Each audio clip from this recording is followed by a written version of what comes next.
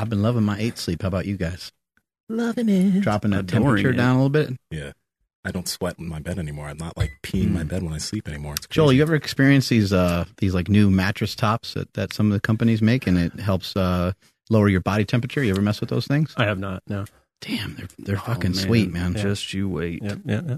Yeah, we'll dive into some sleep with you in a minute.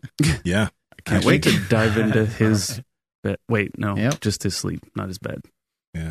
But don't. I've been noticing it's been making a big difference for me with my sleep, and I keep kind of almost forgetting about it since it's just on the bed and it's lowering the temperature. But my sleep has been vastly improved since incorporating it. So it's been as simple as just putting a top on top of my bed and just setting some of the settings to what I thought was comfortable for me, and it's been working awesome. And the mattress topper can go like as low as 55 degrees or as high as 110, but I like to keep my shit cool. But the cool thing is, like with 8 Sleep, you have the topper and the mattress, or because Mark already liked his mattress, he just was like, I'm just going to use the topper on my mattress. So you could go either way if you already like the mattress you have at home.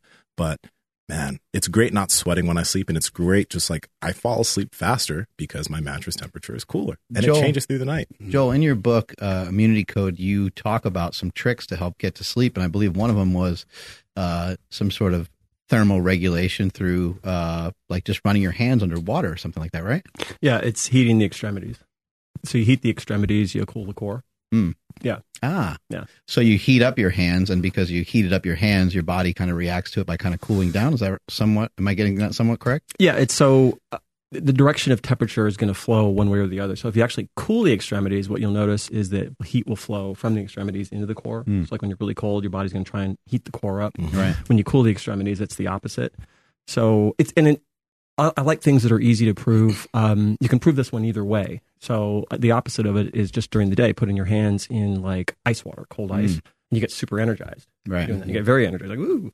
And it's the opposite. So you heat the hands up, to heat the feet up right at bedtime, and then you get a nice little like calming down, cools the core a little bit. Yeah. This ends up being really nice because when you lay in your bed, as soon as you lay down, you get the kind of warmth and comfort of your blanket, but then you get some coolness of the actual bed itself, depending on like what temperature you want to set it up. But for me, I'm a sweaty pig, so I like to have it be pretty cold when I go to bed. Yeah, my favorite thing thus far, well, all of it's my favorite thing, but the one thing that's like really, really been beneficial for me has been the fact that it'll wake you up. Like, you set like a certain time, like I have mine set for like 4:30, but it won't, if you're not ready to be awoken at 4:30, it'll wake you up somewhere around there when your like sleep cycle is, I forgot which one it is, but it doesn't wake up my entire house the way my alarm clock does. So it actually just starts vibrating all around my head and stuff. And I wake up and it's just like, dude, it's that alone right there. That's totally worth it. But yeah, so you guys got to head over to, 8sleep.com/power project. That's EIGHT sleep.com/power project. And whether you get the mattress and the topper, or you get just the topper, you're going to receive $150 off automatically. Links to them down in the description, as well as the podcast show notes. Again, 8sleep.com/power project. Really, you guys, highly recommend it. Head over there ASAP. What is the deal with the super sleep you've been talking about? That one took off. Yeah, what's super sleep? that took off. Yeah. How do we do it? I mean, I think you said you're sleeping for like 10 or 12 hours. Well, I've had this thing that I've done over the years, particularly as I started getting older, which was a couple times a month, just try to get in a good 12 hours of sleep. You know, so I'd make it a point. I'm just going to move your microphone a little bit more this way, since you're kind of naturally leaning towards me a little bit more. So I'm just going to go. There you Is that okay? Yeah. You good with that? Mm-hmm. Thank you. So it was a couple times a month, trying to make a job out of going to bed early. So just try and sleep from about 7 to 7. And then what happened to me a few months back was I kind of hit a bit of a wall. And it just was, I'm going to be 57 in a month. And I just kind of had a dip in testosterone. And when your hormones dip, it'll wreck your sleep. You know, so it's really important to keep your hormones up. I have this, I've talked with Carl Lenore about this, and kind of have this closet idea that essentially, as long as you're sexually viable, it's a benefit to the herd. And as soon as you're not, you're just competing for resources. So your body works to get you out of the picture as soon as your hormones dip. So that was one element why my sleep, I kind of finally figured that out. And then the other element was that I I had stopped using the blanket that I use, and I was just kind of sleeping without a blanket, and it wrecked my sleep. So I just did a lot of research, and I kind of figured out, okay, it's hormones and it's skin temperature. I kind of figured that out. And so I corrected the two, and then voila, sleep's back to normal. Got my testosterone up. Okay, great. And so from that, now I'm just trying to catch up. And so I did this post calling it super sleep, and then everybody's like, how do I do super sleep? But basically, yeah, it's just, number one, it's making a job to get to sleep, and then just a huge list of check boxes so that you can get a lot of sleep in, a lot of deep sleep. And so I think it's a really good practice as you get older to just kind of try and do a couple times a month. Yeah. So how did you realize that your testosterone was going down? Because you say you hit a wall. Did you like get some blood work back and you saw your test was down, and you also like physically you felt something within a week or something? How'd you realize that? One's just the boner measure. Yeah. So boners during sleep. Boner measurements. Yeah. So that during sleep tells you just about everything you need to know. Okay. And as long as you're kind of in the teenage zone, you know everything's working. The other thing too is energy. Wait, like when you wake up, like having a morning wood's what you're talking about? Yeah. Okay. Well, all through the night. Yeah. Okay. Yeah. It's like, don't tell me you don't do that right now. Yeah. So yeah, that's a huge piece of the equation. That's actually a big deal to talk about. No pun intended. How big? Like here we go. How big of a deal? Yeah, here we go. But this is really interesting because that's something that I only really thought about morning wood. I never thought about is it normal to just have a boner through the night? So that's something that you think that men should pay attention to as far as their hormonal levels, as far as their vitality, having a boner through the night. Oh yeah, absolutely. Yeah, 100%. Yeah, because most people don't think about that, man. I didn't think about that until you just mentioned it. Well, you don't think about it when you're young because it's there all the time, and then as you get older, you don't think about it because it's not there. You know, you only think about it when you restore it, and you're like, oh my gosh, I missed that. So that's there now. Yeah, so it's a big predictor of things. And the other thing is just energy. When you're testosterone and energy production are kind of related. You know, testosterone helps. Any ideas on what the hell's going on inside the body to make you have a boner randomly in the middle of the night? Yeah, you have hormone production. Yeah, just like a cascade of testosterone, maybe, or your hormones are working. So anyways, all that to say, you consistently see that with people over 50 when their hormones get disrupted, their sleep gets disrupted at the same time, and so you have to correct both. You can't leave the one or the other, and it's just, actually that's a big cycle. I'm sure we'll talk about sleep here, but anyways, restored, which is another interesting thing is skin temperature. So we're talking about cooling the body down and heating the body up to get to sleep, and it kind of creates a lot of confusion. Like, well, should you get cold? Should you get hot? And what I found for me was the answer is that it's neither cold nor hot. It's a range.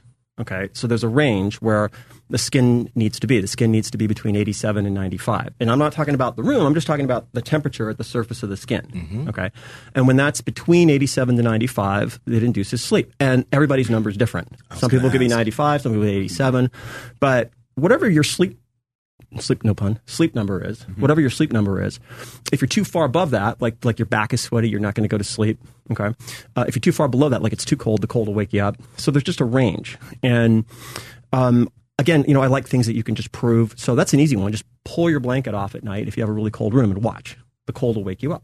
Cover yourself, get the right amount of blanket, you'll sleep sound. So, so those two big things, I kind of got all that corrected, and then been working on just getting my sleep caught up, which I'm discovering as you get older. The big animal, the big dog in the fight is ATP synthesis. So there's a scientist, I think it was James Blackstock in 1989. He calculated the amount of ATP the body needs to make every day. And I don't know if this is true, but if it's anywhere near true, it's fascinating. And what he calculated was that you need to make your body weight in ATP every day. Your body weight. So 220 pounds of ATP you need to synthesize every day. Okay? That's astounding. So if you think about, how do I do that? How do I synthesize 220 pounds of ATP? Is it through food? No, it's through breathing. Breathing is the way you do it. And ATP in the body works like money. Works very much like money in a factory. So if you have a factory that makes Teslas and it has these robots, and the robots, they make the cars, but then they also maintain the factory and they do all these things. the money, or ATP, is what you need to pay for the robots to maintain the factory and to build the cars. The cars are analogous to protein, and those proteins maintain everything. If you don't have enough money, you got to cut back. You have to cut back on the robots that maintain the factory. And once you cut back on that, the factory starts going to hell quickly. So ATP is like the body's currency. And sleep, the principal thing with sleep is to restore ATP primarily, so that when you wake up, ATP levels are restored. What you see in people as they get older is they're just not making ATP at the same rate they used to. Let's back up just a second. What is ATP? Adenosine triphosphate. So it is the body's, it's the cell's primary source of energy. Okay, energy being defined as the ability to move stuff around, the ability to do work. So like within the cell, we need to do all kinds of things. Something needs to move into one position, so you need ATP for that. You need to make proteins, you need ATP for that. You need ATP for everything. It's the power. So if you took like an automated factory and you pulled the cord, nothing would happen. The factory would be dead. So the production of ATP is the thing. Your energy source. I can see why you're fascinated by this, because last time we talked, you talked a lot about kind of a young body versus an old body, and we can get into that a little bit later. But some of the stuff that you're saying about sleeping, we've heard different opinions about. We've heard people say that you can't restore sleep, that you can't make up sleep. What are some of your thoughts on that? Are you finding something quite different for yourself, or is there kind of newer research maybe showing something different? Yeah, I think there's conflicting evidence on that, and I'm just sorting through. I mean, I'll say just for myself, I feel like I can make up sleep. Now, I would also say, like, if I had, 7 days of 3 hours of sleep, I could also understand that I might not ever really get that back, but I'm talking about like a bad night-ish or two of rough sleep, and then being able to make it up on the weekend and getting a little extra snoozing in. It seems like it does something, but I don't really truly know, because I never actually really measured it, but I do feel better when I do that. Well, I think there's two pieces to that equation. I think the first piece is that there's an optimal level of ATP repletion when you wake up that leads to a feeling of being energized when you wake up. And the worst thing in the world is waking up and dragging ass. That is the worst thing in the world, because then you don't have the energy to really think. You don't have the energy to go work out. You don't have the energy to do anything. So that's kind of like priority number one. The other piece of that would be damage that occurred from lack of sleep during a period of time, and can you ameliorate some of that? You probably can to some degree. We can repair a lot of things. So, and if I just thinking back to different studies, I think the evidence is mixed for it. So, but regardless of whether or not you can or you can't, getting to a place where you're waking up like feeling energetic and refreshed is sort of like a non-negotiable. Like you have to have that. You need that, because it's tied to everything else. It's tied to your ability to perform at your job, your ability to do anything, your ability to think, your ability to, do all the things that you want to do. You have to have adequate ATP repletion. So. Can you talk to us about breathing real quick? Because you mentioned breathing, and it's really interesting how much more breathing is being talked about currently. For example, we had Andrew Huberman on our last podcast, but in his podcast about testosterone, he literally had a whole section on why nasal breathing is massively important for hormonal and testosterone health, nasal breathing specifically. So what about breathing helps the production of ATP? And something I've noticed for myself, and I mentioned this to Mark this morning, I typically try to use mouth tape every night. And on the nights I forget, I don't use an alarm, but I sleep longer. On the nights that I use mouth tape, every single time I sleep like 45 minutes less. I wake up energized. I'm just like, I can hop out of bed. Always I need less sleep. What might be going on? Have you measured your deep sleep one versus the other, and your heart rate variability one versus the other? My HRV is usually a little bit better when I have mouth tape on. Right. Deep sleep can vary depending on the time that I go to bed on certain nights. Some nights that I go to bed at 12:30, some nights that I go to bed at like 11. Yeah. So it ranges there. But always I sleep less and wake up feeling more energized when I use mouth tape on prime. And it's not like when I don't use mouth tape, it's not like I wake up with a dry mouth, but my mouth sometimes is probably falling open a little bit here and there throughout the night when I don't use mouth tape versus when I do. So I'm just curious about that. Yeah, well, I know some of the research in that talks about that you're, especially when you talk to some of the dentists that are really on the forefront of that, which you find some of the people that know the most about that are dentists that are really into this. You oxygenate the brain better. So that's one component of it. I think another piece, just generally speaking, is that in order to make ATP, your primary fuel source is not food, it's oxygen. Mm-hmm. So you pull oxygen into oxphos, and that's how you're making all that ATP. Mm-hmm. So you have kind of a linear equation with respect to oxygen and ATP production. So the less oxygen, the less ATP you make. And I'm trying to think of the research I've seen on mouth breathers. I think, to my knowledge, just almost universally, when you correct mouth breathing, you correct a lot of things. You correct cancer risk. You correct obesity. So what you see, this is really interesting. When you look at childhood obesity rates, first of all, this isn't any one thing. It's mm-hmm. a bunch of things that are tied together. But when you look at like childhood obesity rates, the absence of chewing hard foods and a lot of, okay, and this is a radical opinion within dentistry, but a guy you should have on the podcast is Dr. Gregory Cliven. Man, this guy is the nicest guy you're ever going to meet in your life. Super nice guy and really knowledgeable. And he can really speak to this stuff. But just to paraphrase some stuff he might tell you, what you see is some of the older orthodontic techniques, they were based on removing things mm-hmm. from the jaw. And so what happens is the jaw and the facial structure never properly develops. You know, there's a whole bunch of epigenetics going on here. There's a whole bunch of gene stimulation from the ability to chew and chew hard foods. And so what you see with childhood obesity rates is there's these high correlations with chewing soft foods, with improper airway flow. And so some of the net things that you see from that is kind of this thing. You'll see kind of this kind of posture leaning forward. And the reason you see that is because you're unconsciously need to get more air. So you see kind of this humpback kind of, posture. Mm-hmm. Like, and you could test it. You could just, stand really straight and breathe. Mm-hmm. Oh, I'm not getting as much air. Mm-hmm. Put your head forward. Oh yeah, I get more air. Okay. But a lot of that is coming from the lack of development of the palate and the mouth. And there's a book I'm reading right now called Epigenetic Orthodontics. Okay. And it's incredible. Like the pictures that you see in this book of the facial correction that goes on when people undergo the expansion of the palate.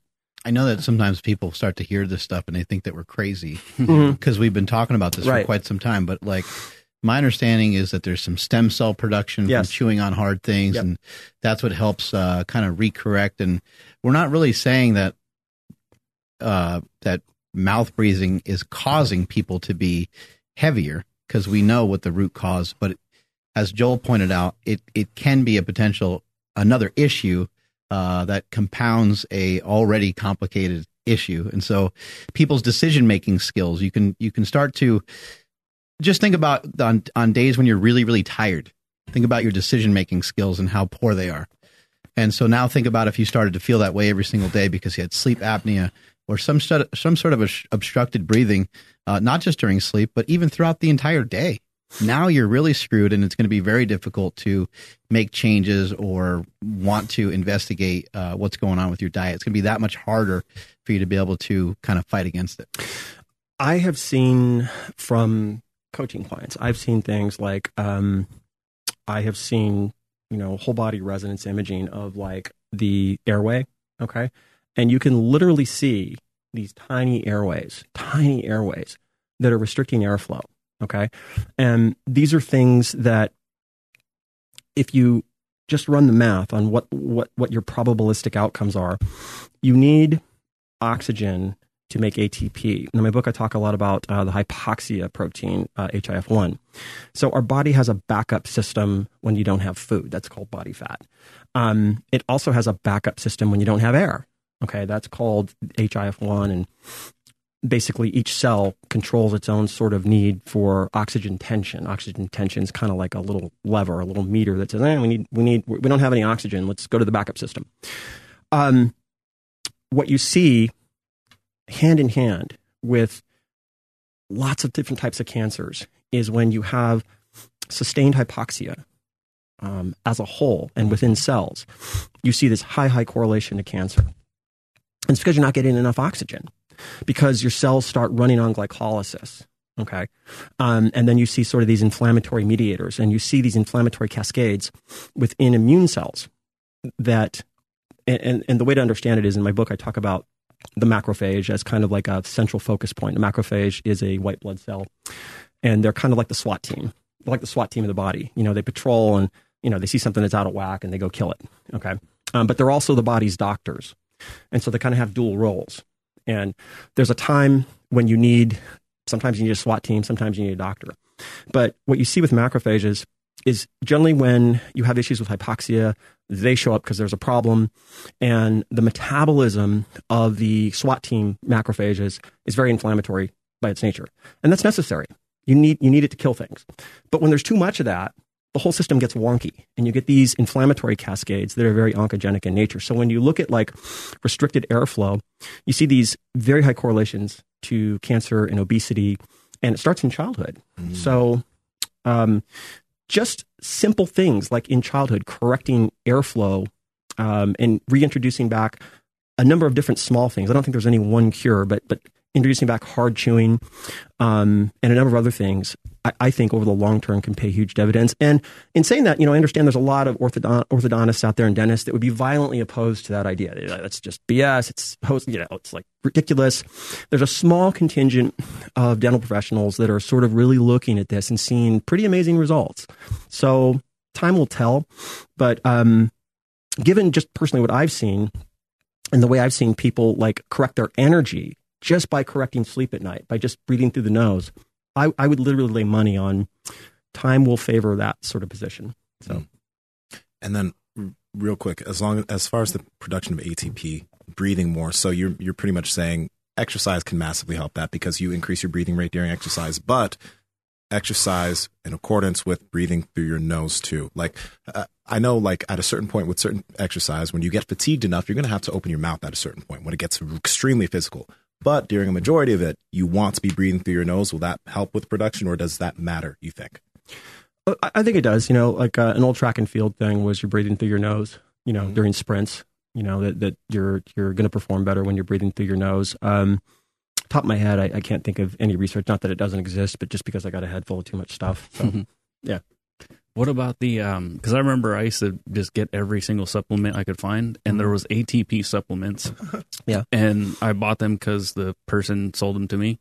And I remember I would take them and be like, oh my God, I had the best workout ever, but I have no idea what it was doing. So is there any benefit to taking a, quote, ATP supplement? I think there is. So I think that creatine would be in that category, right? Absolutely. Yeah. So okay. I think there's this amazing repurposing of bodybuilding supplements for longevity. Top of the list is creatine. For the reason that Let's fucking go. Creatine dance. Let's fucking go. let's go. That was pretty good. That was good. By the way, so we were talking about this before the show. Seema's going with me to Comic-Con next year. Yes. And he's going to wear a body paint Black Panther suit. Yes. He's going to cover his junk, obviously. Well, nobody wants, I don't know, maybe somebody wants it. I don't want to say. But anyways, you're going to get mobbed, dude. You're going to get mobbed. You're going to get so many TikTok followers. You I should wonder do if he it. even needs like any body paint. I think he just take his shirt off, right? Yeah. Yeah. Just a mess. But I mean, you got to do the body paint if it's Comic-Con. You got to go out. You for got it, it. Yeah, no, I'm seriously, dude. You're going to be mobbed. I'm down to do it if Mark comes as Omni-Man. I'm in. You're in? When is it? That's the other thing. My Viltrumite friend. Yes. Oh my gosh. The spitting image of Omni-Man. Yeah. All you need is a white hair right here. Oh my gosh. He's Omni-Man. For Instagram, for this segment, you got to make clips and tag him Omni-Man. I'm in. When is it? Look it up, Andrew. I'll look it up. Yeah. Con 2022. Yeah. Oh my gosh. Oh, wait. Okay, so we'll go with both you guys. Yeah, together. You guys will be mobbed. Mm-hmm. This will be fun. Yeah. This will be fun. It looks like Mark. Yeah. I'm going to have to start lifting weights for this. I've said this. I've been saying. Okay, but we were talking about creatine. He's been really excited about it. Oh my gosh. Speaking of boners. Stay behind the podium. I got you. It's hidden. It's hidden. So, Looks like it's in July. Oh, no. That's a different one. Sorry. well, returning to adulthood here. Nah. So, yeah, I think that there's this just fantastic repurposing of bodybuilding supplements for longevity, particularly with people 50 and over. Because one of the not too much talked about issues with longevity is cell volume, keeping the volume of cells plump, keeping them plump. And there's good research that shows that fluidic cell volume is related to ATP production. The two kind of relate. And so when cells start to kind of like with age get kind of withered and, you know, the phospholipid membrane doesn't work that well and they lose their, let's call it plumpness, that aging accelerates. And so things like creatine that plump up the cell, I think periodically, I think is a really good case for those. And then along with that would be pyruvate and ribose. So I think there's a really good case to be made for. Those are old school. Yeah. But I think repurposing them for aging, I think that's got a lot of mileage. I think there's a lot of potential therapeutics to that. Would hydration be in there somewhere too? Am I way off? Yeah, no, it's in the same thing. So again, you know, these things are always one thing. They're never separate things. But what you see with age is that the cell membrane, the phospholipid membrane, starts to lose its permeability, starts to lose its flexibility, and then you get these imbalances of things like potassium, calcium within the cell, and that's a problem. That's a big problem for aging. So keeping the cell membrane sort of open, keeping it fluid, keeping it from getting damaged has a lot to do with really aging well. And not only that, the mitochondrial all the membranes within the cell, keeping them working well. What are some of your thoughts on like why, you know, my 7 or 8 year old, I think it's 8-year-old nephew can come in here and just plop down into a squat and like lay on the floor and pop up and like run around and like just no joint issues, amazing mobility. Like why is someone at that age that way? And someone that ends up being, you know, 30, 40, 50 years older than that, what starts to happen to our joints over time? Why do they get stuck, or why, you know, why would, like, if someone came in the gym and they're about your age and I say, hey, let me see you do a squat. Usually the first thing they say is what? Because they like want time to kind of regroup and think about what they're about to do, because they don't want to just drop into a squat. It's rare that they can really just drop down into a squat out of nowhere. Sometimes, as crazy it might sound to someone who's young, they might even need a little bit of a warm up or a little bit of like prep work to do a squat. What are some of your theories, and what do you think is happening in the body that ages us to the point where those joints don't want to do that anymore? Yeah, again, it's never one thing, it's a bunch of things. But in that list of a bunch of things, you would look at you'd look at the accrual of damaged fibers, or rather repair fibers that are getting loaded in your collagen matrix, in the matrix of like your ligaments and things. What you see with different connective tissues and structures in the body is that they're very complex, and over time, when they are either just kind of into like long-term wear and tear or injury, there are sort of different types of fibers and different types of things that get loaded in to repair these things. And sometimes they're stiffer, sometimes they work differently, sometimes they're inflammatory by nature. You also see just a general decline in the ability to circulate blood and sort of get the circulatory system with age. That's a big factor. Another issue has to do with the decline of the gut and translocation of inflammatory mediators that affect other parts of the body. So you'll typically see. So let me just back that one up just a second, so we don't get talking too fast for some people. So you're kind of saying that over a period of time, maybe the stomach doesn't have the same ability to utilize healthy nutrients to help fend off things that may be inflammatory to the body? Something along those lines? More along the lines of like, what you see with age is the gut starts to open up. Okay. And when that happens, you get what's called, there's always these big words for stupid things like moving. Okay. So the big word for when things move is translocation. You know, it's translocated. It's moved. so things move from the gut, principally cell wall fragments like peptidoglycan and lipopolysaccharide. So lipopolysaccharide, it's a cell wall fragment, and basically it's a toxin. It's what's called an endotoxin. And when that penetrates the gut, you see it's very inflammatory by nature. So it activates very specific receptors on immune cells, turns on the inflammatory machinery. And you see these correlations between things like colitis and arthritis. And you see these correlations between issues in the gut and sort of like joint-related issues. So how do you keep your body from... how do you keep your body from, like, I guess, acting that way? What I would offer, it was the reason I had to write a book, to my mind, was that we need an approach to health that is immune-centric by its very nature, which, we're in an industry where a lot of people say a lot of stuff for the sake of being novel. I didn't see that as just, let me say something novel. To me, that was central because when you look at obesity or you look at age, you find in a lot of ways you're really talking about the same things happening. One thing that seems to be pretty clear is that you see this perfusion or opening up of the gut. Okay, the gut just doesn't seal the way it used to. When you say opening up, like what does that mean specifically? So the function of the gut lining is to act as an interface. Okay, it's to act as it's like a club where the guy at the door is going, you get in, you wait in line. Mm-hmm. You don't get in. That's the function of the gut. And when the doorman ain't doing his job, the club gets mobbed by all these, deplorables. Okay. I love it. These people that don't belong there. The deplorables mob. Yeah. So what happens is when the deplorables pierce the gut lining, mm-hmm. you know how it is. You throw a party and the wrong people show up and they wreck stuff. That's what happens. They wreck stuff. So what you see in obesity is that I'll take the case of lipopolysaccharide. So again, LPS, lipopolysaccharide, LPS for short, it's a cell wall fragment. Okay.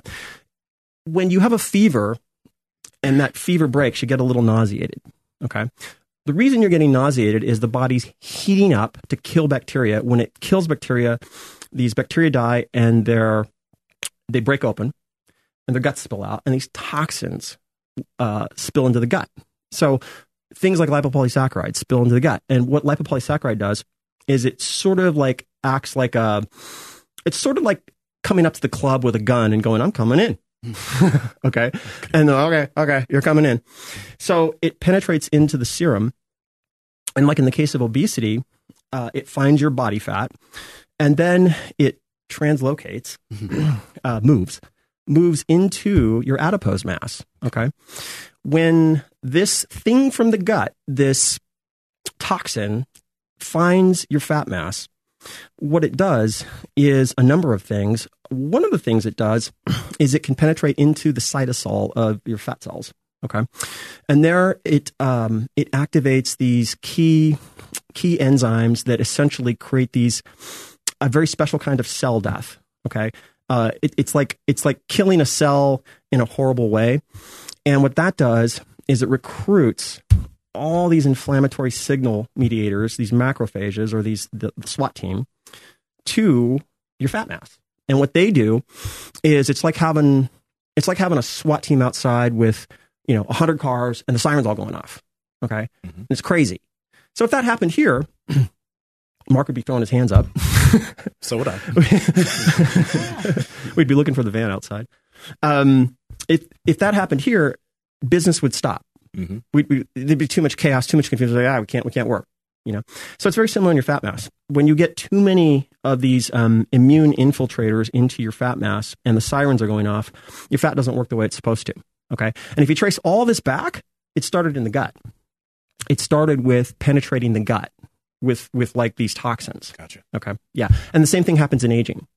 So that takes us back to, okay, well, so how do we deal with like obesity? The part of the answer becomes, well, we have to fix the gut first. We have to fix this infiltration. These people getting into the club, they can't come in anymore. So, yeah. You helped me a while back resolve some issues I had with digesting lactose. Mm-hmm. There's probably a lot of people listening who are like, what the hell? How were we able to do that? So what is your protocol for that? And why do you suppose that people end up with like lactose intolerance? Because it seems like a lot of people can drink milk when they're young, mm-hmm. and then for some reason they get to a certain age and just doesn't seem to sit right with them anymore. What is going on in the body? Yeah, it's very interesting. So when you look at the guts of young kids, they have these proportions of bifidobacteria that are exponentially greater than adults do. And then correlated to that, they have these energy levels that are insanely more than that of adults. Okay. You also see some other very interesting things. There's a really cool doctor I've gotten to know, and she just did a study on COVID and bifidobacteria in the gut. What you find is that there's this incredible correlation to having bifidobacteria in the gut and protection from viral immunity. Let's put it that way. Okay. And what you see is that when we talk about digesting carbohydrates, that's a genetic question because we need to make enzymes. Okay. The majority of enzymes required to break down the spectrum of carbohydrates are not really found in the human genome. They're found in bacteria. Bacteria do a really good job of making the genes to break down different types of carbohydrates, lactose being a carbohydrate. So what you find is that when you have certain species of bifidobacteria present, like you did when you were a kid, issues very often seem to go away with digesting milk. And what is bifidobacteria? So bifidobacteria is part of it's a phyla. It's called the actinobacteria, and it is probably the single most important bacteria to human health, like by far. You could make a case that one other Akkermansia and Mucinilpha is of equal importance. That's a debate, but whatever. But definitely those two together are kind of a key to human health. And bifidobacteria, it's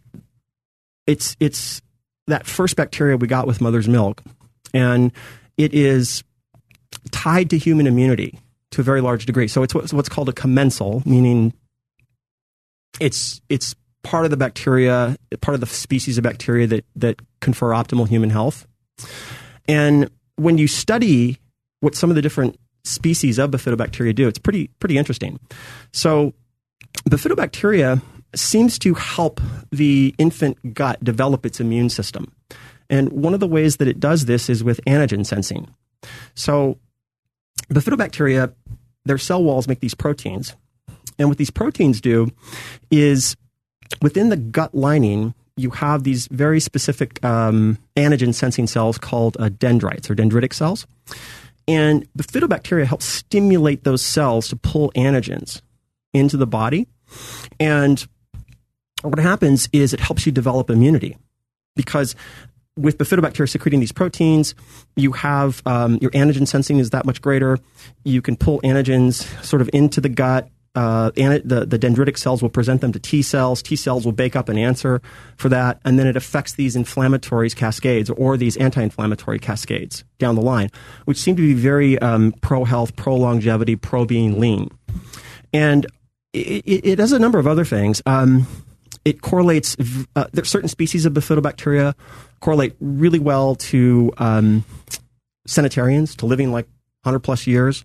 Correlates very well to being lean. There are mechanisms you can look at that get beyond correlation, that you can literally say, oh, wow, this is a mechanism. One of them is a protein that humans make when they're fasting. It's called fasting-induced adipose factor. The bacteria that you find in the human gut from the Western diet suppress that protein. Bifidobacteria and Akkermansia make that protein. So the net of that is when you have more of that protein, the same protein that humans make when they're fasting, it drives fat oxidation up. And so, what aspect of the Western diet suppresses that? Is it the processed, like massively processed foods? Like, what aspect of the Western diet suppresses that? Too many calories? Well, again, it's number one thing. It's you have too many refined sugary carbohydrates combined with too much bad fat, and that combination alone has been shown to break energy balance in the body. That's been shown to basically act like an accelerator on eating and cut the brake line on cessation of eating. And when you say bad fat, specifically, like examples? Just when you look at the types of saturated fats that are, it's not the saturated fats on their own are a thing. It's when you combine saturated fats with these refined sugars together in the diet, that's when you get into issues, and there does seem to be some good evidence that it is the energy density itself of these foods. So when you have foods that are like, I think we've all had the experience of eating, like, you could eat like Oreos. Doritos, yeah, stuff like that. They wreck your ability to say no. Mm-hmm. And would you agree with kind of the statement that most things are probably not all that dangerous as long as we don't overeat them? Or do you kind of think a little differently than that? Like, if you don't overall, like, I would say that, like, you hear the kind of people say that fat turns to fat the easiest, right? But that's only in the case of if you overeat. They say carbohydrates are second, but again, that's only in the case of if you overeat. Or sometimes people say sugar is really bad because it does A, B, or C. And it could be, it can be. But I think what's the ultimate culprit is continuously overeating day to day for long periods of time and not expending enough energy. Well, sure. Yeah, that's the basic equation of this era that we're in. This era has inverted the probabilities of energy balance. So it's just easier to take more in than it is to expend it. So that's the core problem. I think beyond that, you got to start breaking things out into classes. So when you look at you got to look at obesity kind of separately because it's sort of its own thing. When you look at obesity, the evidence probably seems to suggest that that cutting fat intake will have a bigger effect than cutting carbs. So taking fat much lower seems to have a stronger effect on fat loss than. Why do you think that is? I think that's interesting. I actually feel very similar to you. I actually think that might be true. Yeah. Because to me, that's a really simple conversation because it's not a real change in someone's diet. Mm-hmm. I would love to see somebody go more meat based and to go lower carb, but that is a huge effort and a huge lifestyle change. Just to say, hey man, I know that you love burgers. If you could just make your burgers at home and use a leaner source of protein, you could still make the same burger pretty much. It just will have less fat calories in it. So why do you suppose that cutting the fat back would have the biggest impact? Well, I think one issue has to do with inside the mitochondria. I think you can make a case that, and it isn't just any one specific type of fat. I think there's a lot of fats that will fit the bill here.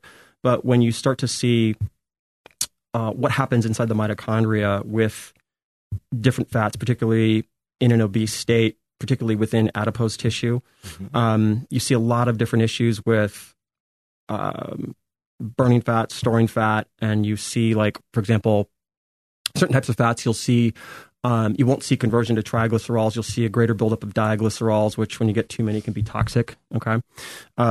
So I think that's a big deal. Anecdotally,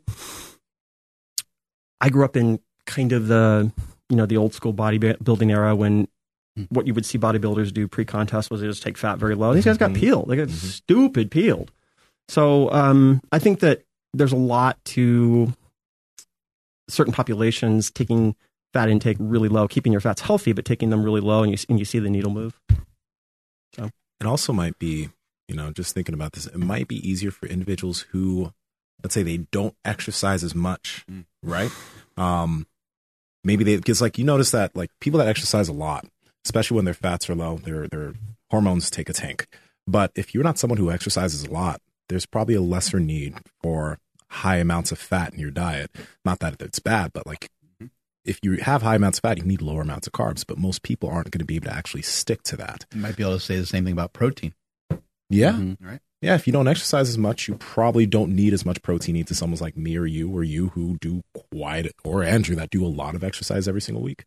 So plus, isn't it true that people that intake less calories generally live longer? Is that an idea that people have out there?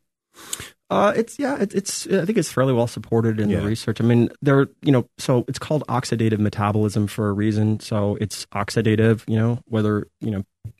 and so just taking in less fuel over time. Think of an engine, just burning. When an engine burns really hot, like you're running nitrous in it, it's just not going to last as long. Yeah. So taking in fewer calories probably extends lifespan, the evidence probably on pretty good ground with that, 20% less calories. Yeah. Okay. Back to the lactose. What did you do specifically to help with it? Because I think I need to do it again because it's been a while. And the last time I had ice cream, I had disaster pants. So. Yeah. I almost shot myself the other day too. Anyway, let's keep going. Yeah. So spinning up bifidobacteria, getting more in your gut is kind of like the go-to thing with that. And it's not that hard to do. Generally speaking, you can just do it through dietary means. I think the thing I told you to do was human milk oligosaccharides. So mother's milk has these sugars, and these sugars are what are called glycans, sugar proteins, and they have a lot to do with feeding both bifidobacteria species and... Help us out, ladies. Yeah. I actually have a freezer full right now. Support our gut health. Support our gut. Yeah. The address to Super Training is... What's Just give them our address. Yeah, I know, Send right? as much milk as you like. Actually, someone asked me that. Anyways, I won't tell you.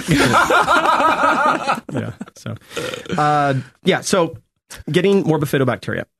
Human milk oligosaccharides feed bifidobacteria really well. They also feed Akkermansia really well. So that's kind of a 1-2 punch. And you can get these in colostrum. There's supplements on the market now that have them. We get them when we're younger. They're in mother's milk, and they go a long way to do that. But you can also just bananas will feed bifidobacteria.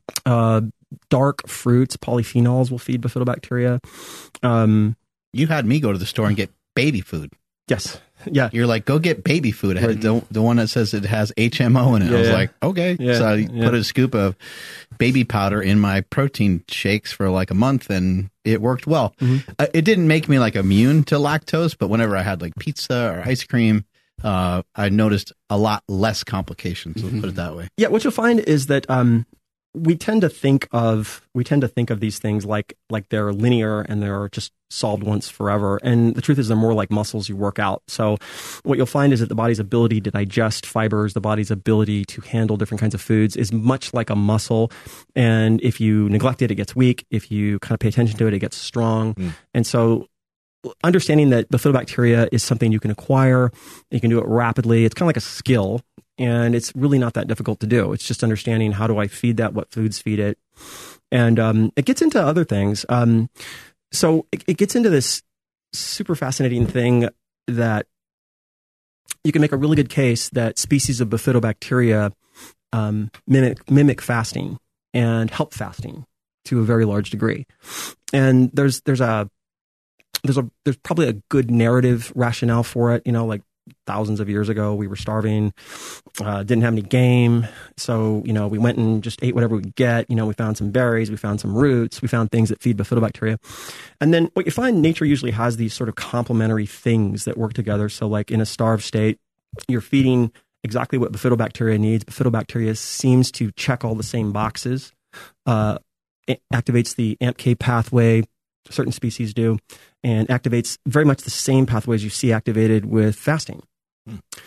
And so rationale, narrative-wise, probably really good reason to that. But in the science, mechanistically, there's really good science that supports that. So if you were trying to amplify fasting, you could potentially wake up and eat a couple handfuls of berries or some banana or something like that? Yeah, what I talk about in the book is doing that the day before you fast. So the idea is that the day before you fast, you're giving the body the substrate it needs to amplify or rather spin up species of bifidobacteria.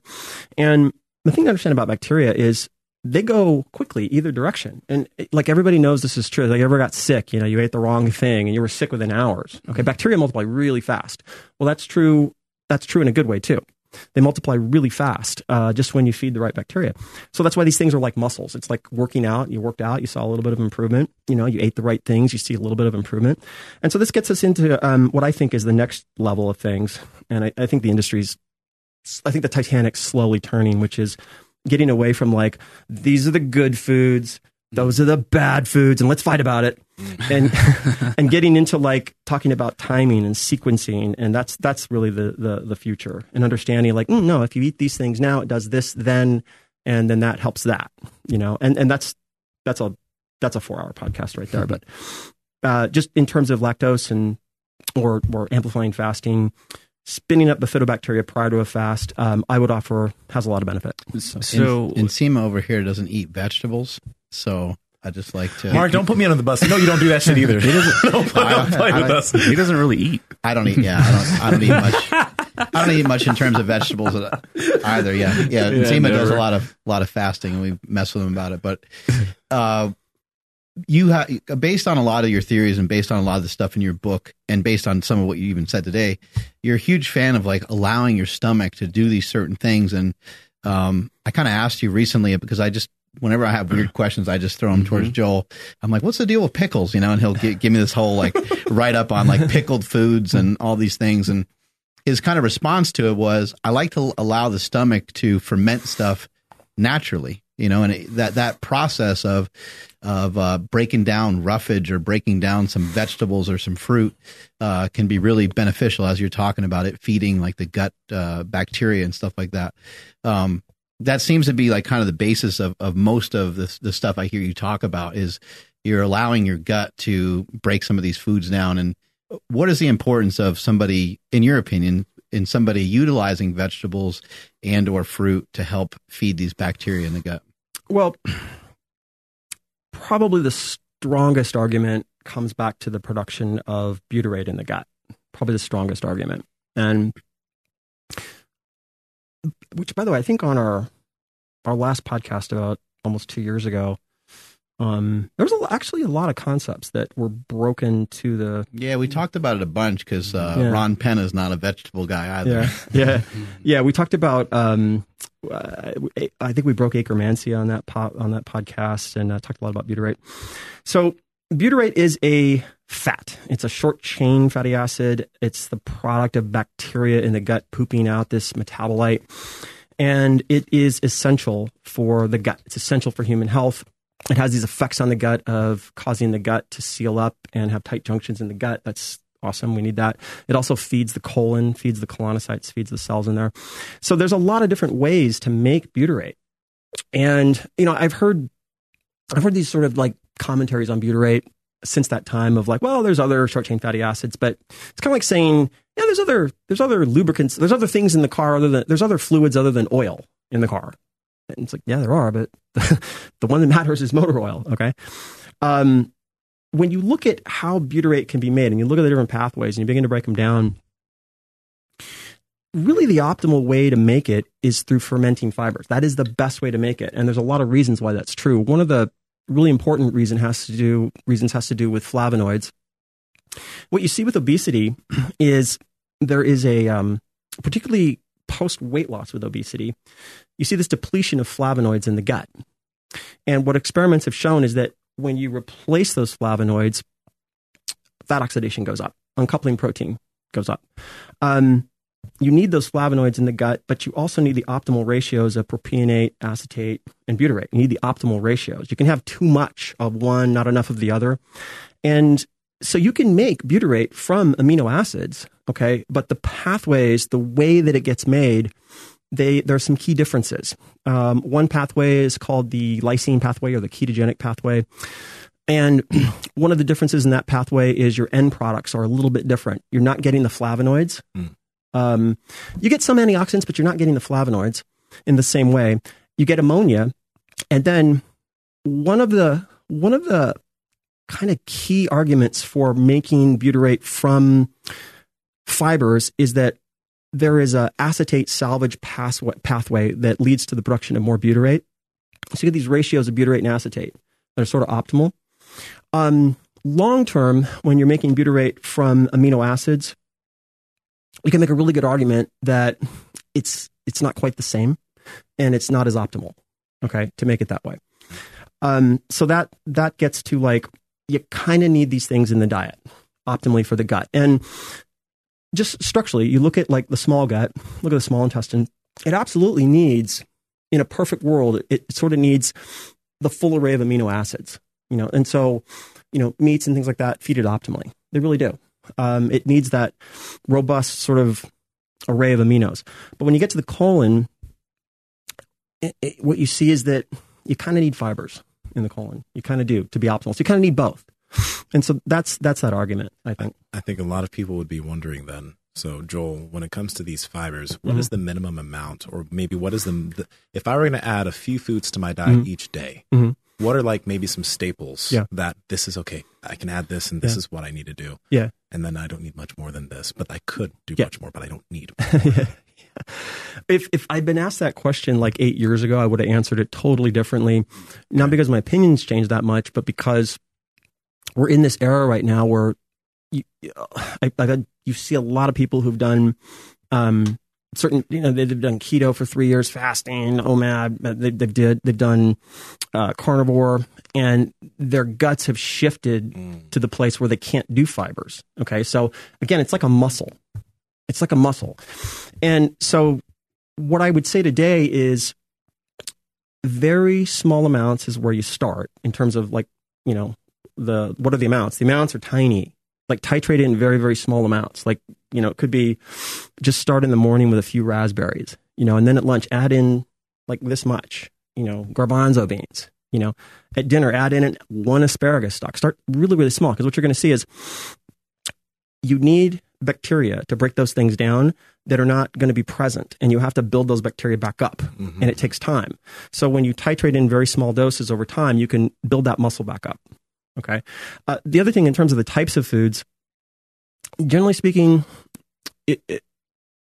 there's an array. What I would say is you've got fruits, starches, and then kind of your cellulose, your veggies. Okay. And your fruits, I think, are optimal in the morning. And there's a different range. So the dark fruits I like raspberries, blackberries, blueberries, things like that. You can also look at like bananas. Bananas are really good. Starches, you can look at things like potatoes. And then for vegetables, you can look at cruciferous vegetables, things like cauliflower, things like green beans. You could look at like asparagus, inulins and asparagus.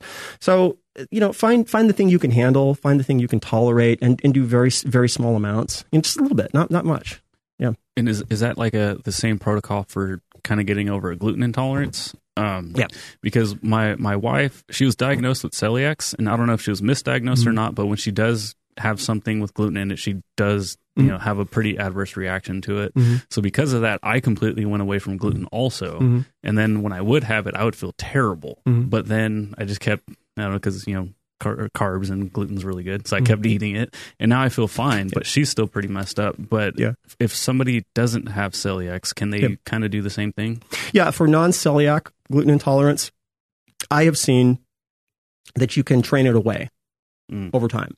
If you start small, what a lot of people do is they hear, oh gosh, well, inulins are good. And so they go eat like, a bunch of asparagus stalks all at once, and they get bloaty and sick and all that. So again, just, you treat it like, it's just like weightlifting. When you start off weightlifting, you're not starting off with a max, you're just starting off with light weights and just kind of easing your way into it. And after a month or two, you can go and, train a little heavier. So yeah. Okay. And then just because I do have access to breast milk, if I were to start, how much are we talking here? Can I put like an ounce or 2 in a protein shake? Want to share some of this protein shake with me too? Just to maybe help that old gut health and all that good stuff. Hey, Stephanie. I think she's watching too.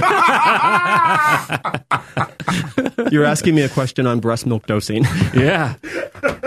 If I'm going to ask anybody, it's going to be you. Like, I'm going to know this one. Yeah, I don't know, man. No, okay. So then if it was just like the baby formula, what was it? It was like a small... It's just like a scoop, I think. Yeah. Baby formula comes in like, either pre-measured scoops or whatever, but you can just go straight to the HMOs and do like a few grams of that. All right. Yeah. Why? You look disappointed. You're like, I just wanted I wanted to know the rest off air, maybe. I'll throw something. You wanted there. an excuse. Yeah. Gosh, you look crestfallen. I don't even know what that means. I think you mentioned before that reds might be a good idea. So like there's greens that are sold. People know about these powders that are full of vegetables and stuff like that, but they make ones for fruit as well.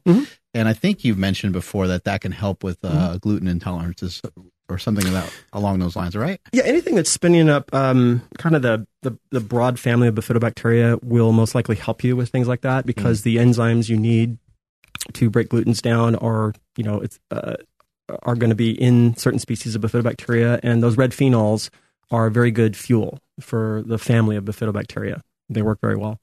Why do you think it might not be a great idea to utilize greens? Like a lot of folks are using greens kind of every morning, and they just do so like they do so almost like they're drinking coffee in the morning. But I've heard you talk against this practice before, which I think is a little controversial, because people are like, greens, like I need these greens supplements, super healthy, to have these greens every morning. In your opinion, why would someone maybe not want to do that? I don't think it's so much the greens. It's more the practice of just dosing them with probiotics or with bacteria. It's the practice of dosing them to the nines with probiotics.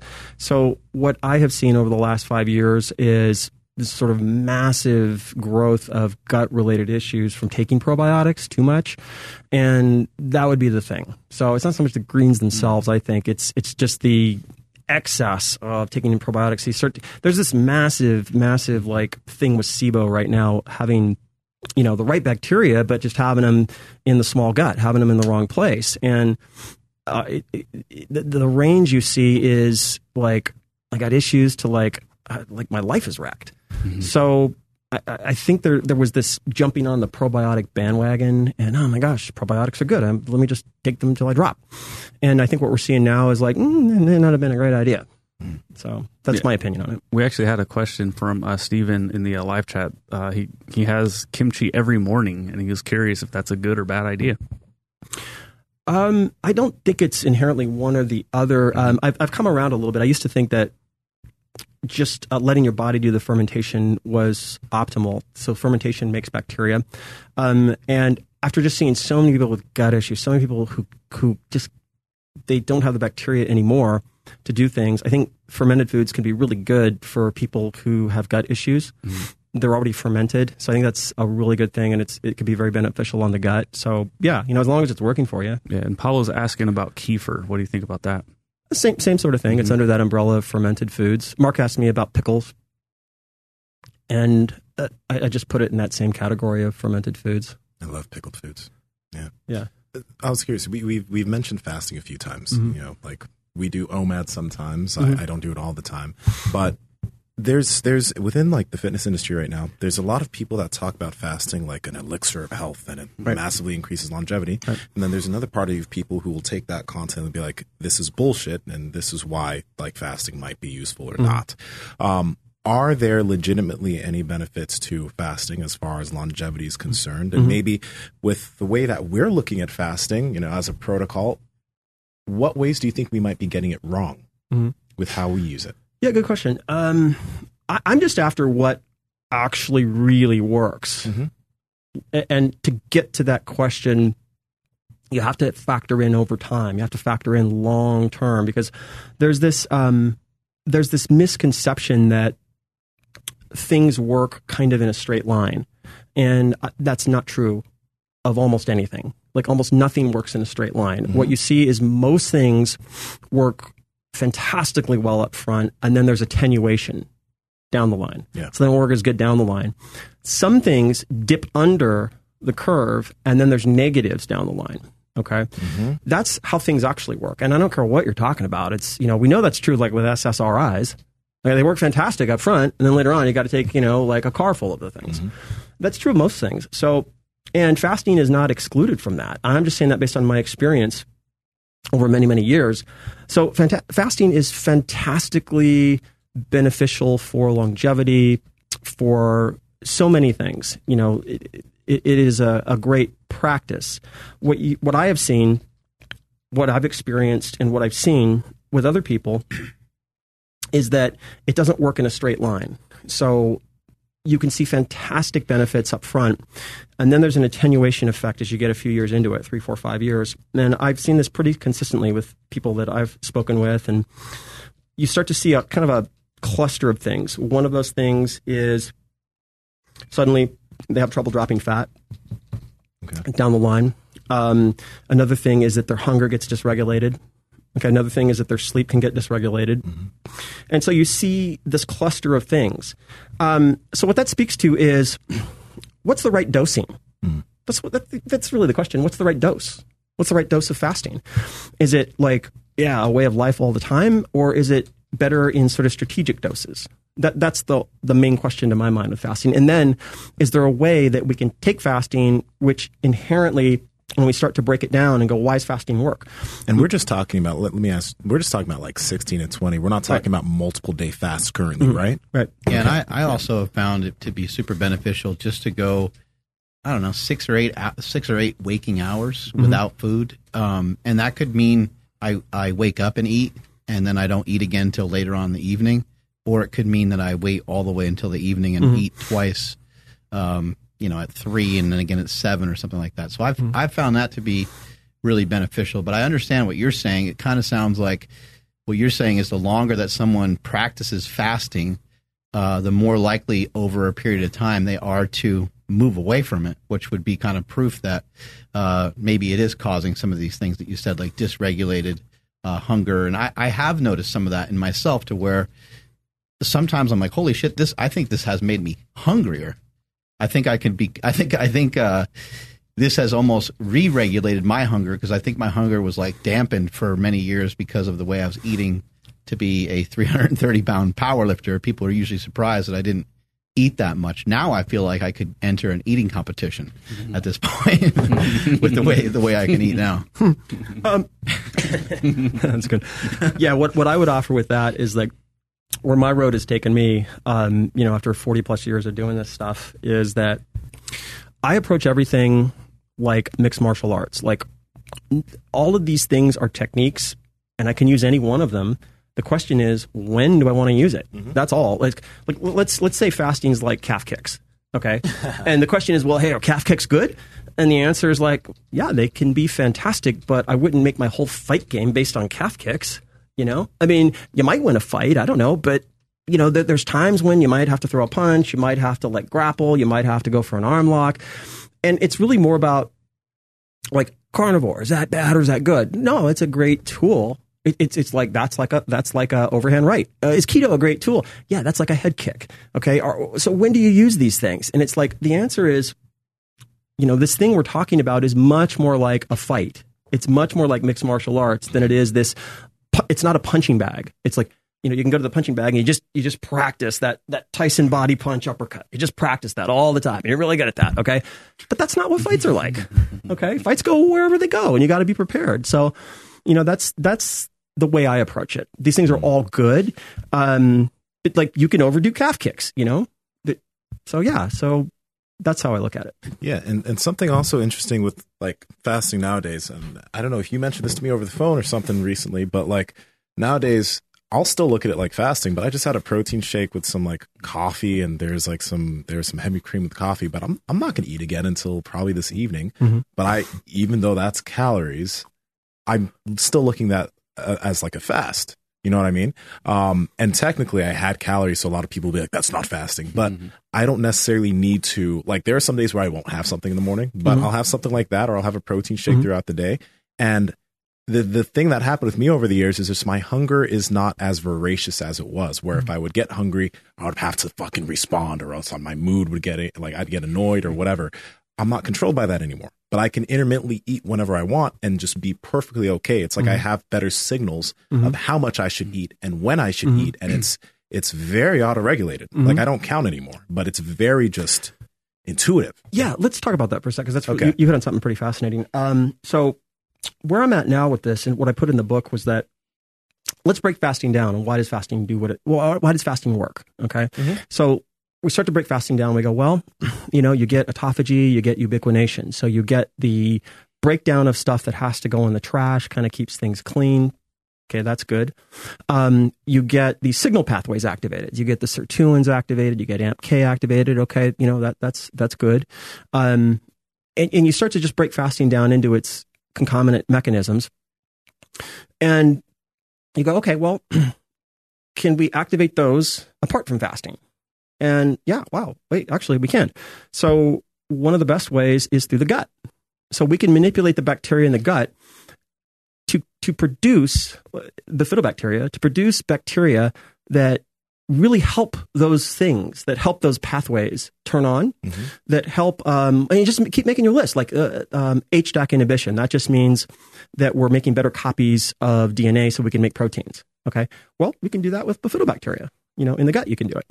And you just keep going down this list. And it's like, wow, yeah. So there seems to be probably a pretty good case that we can activate a lot of these same pathways before fasting so that we don't have to fast as long. And then on top of that, when we turn to the insulin side of the equation and we go, well, let's keep going. What's another reason fasting works? Well, one reason seems to be that you get this cessation or pause in signals down the IGF-1 IIS pathway.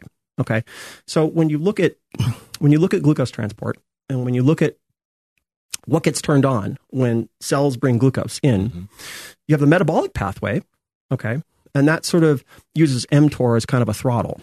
So in the metabolic pathway, mTOR works like it works like the accelerator. It's like back off on the gas, or we need more gas. Okay.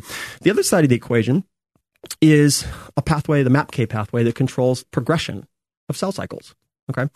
And so there's a theory on aging, the signal pathway theory, that has probably pretty good reason to believe that the more signals down that pathway, the faster you age. And if you just look at the signal pathways in bringing glucose in the cell, kind of makes a lot of sense. Makes a ton of sense. So fasting kind of turns that off, gives us a little break. Okay. The other thing is that fasting also helps replete akkermansia. Okay. So akkermansia is the other half of the commensal bacteria equation. It's the one we need to keep the gut lining working the way it should, and very difficult to feed through food. You can, but it's tough. But fasting repletes akkermansia. So akkermansia doesn't like dietary protein. The best way to understand it is your mouth makes saliva, and that saliva has glycoproteins or proteins in it, and you have bacteria in your mouth, and that's what they feed on. So akkermansia feeds on saliva secreted in the gut, and it likes that.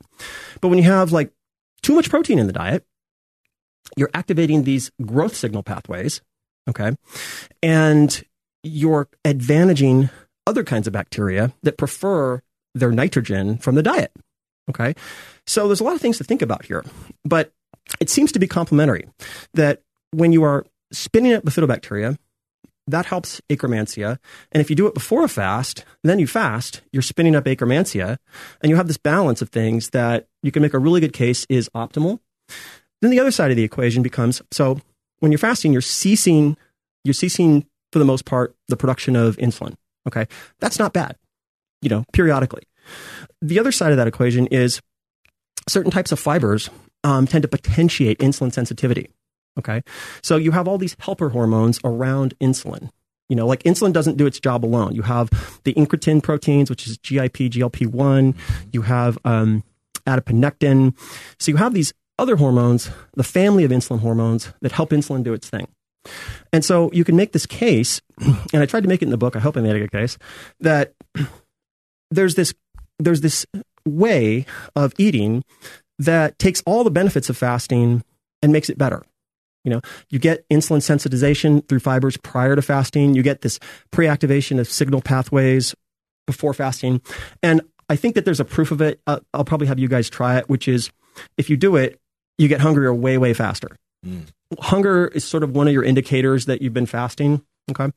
What you see, like when most people start fasting initially, is they don't get that hungry. They're like, I'm kind of good. Feel pretty good. You have them start doing fibers a day before and like, man, I'm starving.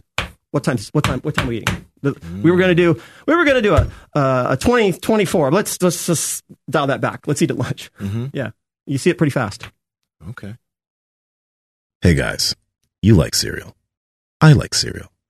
Let's not eat the bad stuff, though. That's why we've partnered with Magic Spoon. Magic Spoon has #1 amazing macros: 0 grams of sugar, 4 grams of carbs, 14 grams of protein, and 140 calories per serving. You're not getting all the icky sugar that you get from normal cereal. Magic Spoon is the way to go. That's why we love it, and it fits our diet. Andrew, how can people get it? Absolutely. You guys got to head over to magicspoon.com/powerproject. You guys will see the variety pack. That's 4 different flavors, and it's really an awesome way to kind of dip your toe into this cereal bowl. So that way you guys can figure out which flavor you like the most. And when you go there, you're actually going to receive $5 off that variety pack. Again, magicspoon.com/powerproject. Links to them down in the description. Let's get back to the video. Rent done. One of the other areas that I see you talk about quite a bit is, and I've talked about this with training. The best program is the one you're currently not doing. Kind of always seems to be the case. As soon as you start leaning towards like, I'm going to be stronger, you work on being stronger, and because you focused your efforts in on that, now maybe you're missing another piece of the puzzle. The next month, you're like, I'm going to work on mobility, and you work on your mobility, and maybe your strength diminishes a little bit. And it's hard to keep all these plates spinning at the same time. But the same thing happens with our nutrition. And as you pointed out, one of the few people that I've heard point this out, and this has been beneficial to me in me kind of relaying message to people. I got to be a little bit more cautious or careful when I do something or try something. I try to give it more time, because you're like, there's a honeymoon period, where it's like, Mark, if you were to switch over to eating 4 apples a day, you might see profound impact on, I mean, you might have these great results just because it's so different than what you're currently doing. And so I think that's something for people to keep in mind is like when you switch from one diet to another, there is this honeymoon period, but I'd also say that it makes a lot of sense to investigate and to want to continue to change your diet and to have your diet evolve. I've always liked a ketogenic style diet. Every year at some point, I'll probably go back to it where I eat a lot more fat than I am right now. I also kind of like bodybuilding style diets where I eat, rice and potatoes and lower fat foods. But I like getting some different foods in there here and there.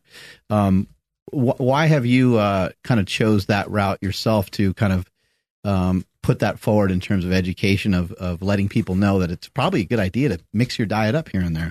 I think you could make a really good argument that seasonality and variability are sort of endemic to human history, that, we didn't have refrigerators for a long time. And as a result, I've actually gone and looked at both locally where I live, going and looking at what the Indians ate, and then just through research looked at, what ancient populations ate. It's actually pretty varied. And a lot of it depends on the season. A lot of it depends on availability. So the rule of thumb is you're going to eat what's available. That's the rule of thumb. And, sometimes what's available right in front of you is just berries and roots. Sometimes it's a water buffalo. Sometimes, it's a seal. I mean, It just depends on what's available. And then with that, there's the notion that seasons change, and with seasons, availability of things changes, and that you could probably make a really good case that based on the lat lines your ancestors lived at, there's even some advantages to changing it up during things like winter versus summer. You could probably make a really good case for that. It's not universal because there are genetic components of it, but generally speaking, I think that if you look at the latitudes that your ancestors lived at, you'll probably see, kind of like an inkling of what's best for you. Good example would be like in winter, your testosterone's a little higher. I think it makes a case during the winter for, certain populations to have more of certain types of foods, maybe more protein during winter. And you can make these cases, so. How about calories? Is that a thing where like maybe in bulk? winter? Because like in winter, like naturally I start to eat more food. Yeah. Like my appetite gets higher in winter, and during the summer months, I don't necessarily feel like I eat as much. Yeah, it's like hot. You don't want to eat. Yeah. Right. I think that's natural. And I think there is a lot to that. I think that, again, it's seasonality, availability. I think that, all these things factor in. Like at certain times of the year, you're going to eat less. Certain times of the year, you're going to eat more. You're going to eat more of different things. And I think those are good things. I think that when you eat the same thing all the time, just in my experience, what I've seen is you see a lot of autoimmune issues, you see allergies, you see stuff. So variability in the diet. And when I say balance, I talk a lot in the immunity code about balance, but I don't want to confuse that with the 4 food groups. That's not what it is. What it is that you can have your season. You can have your summer months of, I did keto during the summer, but during winter, there's a good idea to get a balance overall across time in the diet. Yeah. And calories, that's a whole podcast, but let's just say that, calories absolutely matter. I mean, you'd be an idiot to say that they don't. So yes, they absolutely matter, but they're not the only thing.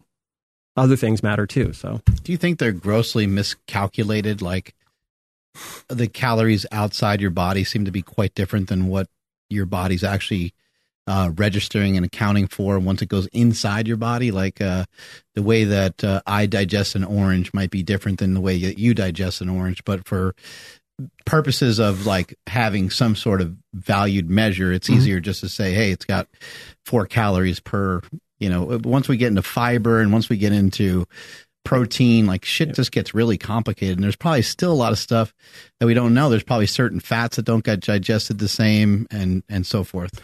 Yeah. So what you're speaking to is energy intake versus energy net or energy harvest from the diet. And they are two different things. The gut has a lot to do with that. So the bacteria in the gut have a lot to do with that. It's not just carbohydrate digestion either. It's also surface area of the gut. So certain bacteria like Akkermansia shrink the gut surface area. And so what you see is that like people with healthy populations of Akkermansia, they don't absorb the same amount of calories as people who have like dysbiotic bacteria. What you see in obesity is people with like, let's call it the obese gut. They have an excess harvest of short chain fatty acids from the diet. So they're actually taking in more calories from bacterial fermentation. And so, yeah, there's other factors that absolutely affect that. 100%. You can't say that there aren't. What's the deal with sugar alcohols? Because now there's like a lot of keto stuff popping up, and we're seeing more and more products hit the market. And it will say keto friendly. It'll be circled in the thing. And then you look at the back of it, and it's like, it says it has 23 carbs. And you're like, I don't understand what's happening here. What are these sugar alcohols, and what are some of your opinions on them? Well, there's different ones. There's different, like xylitol, for example. Some of these in the research have been shown to benefit the gut.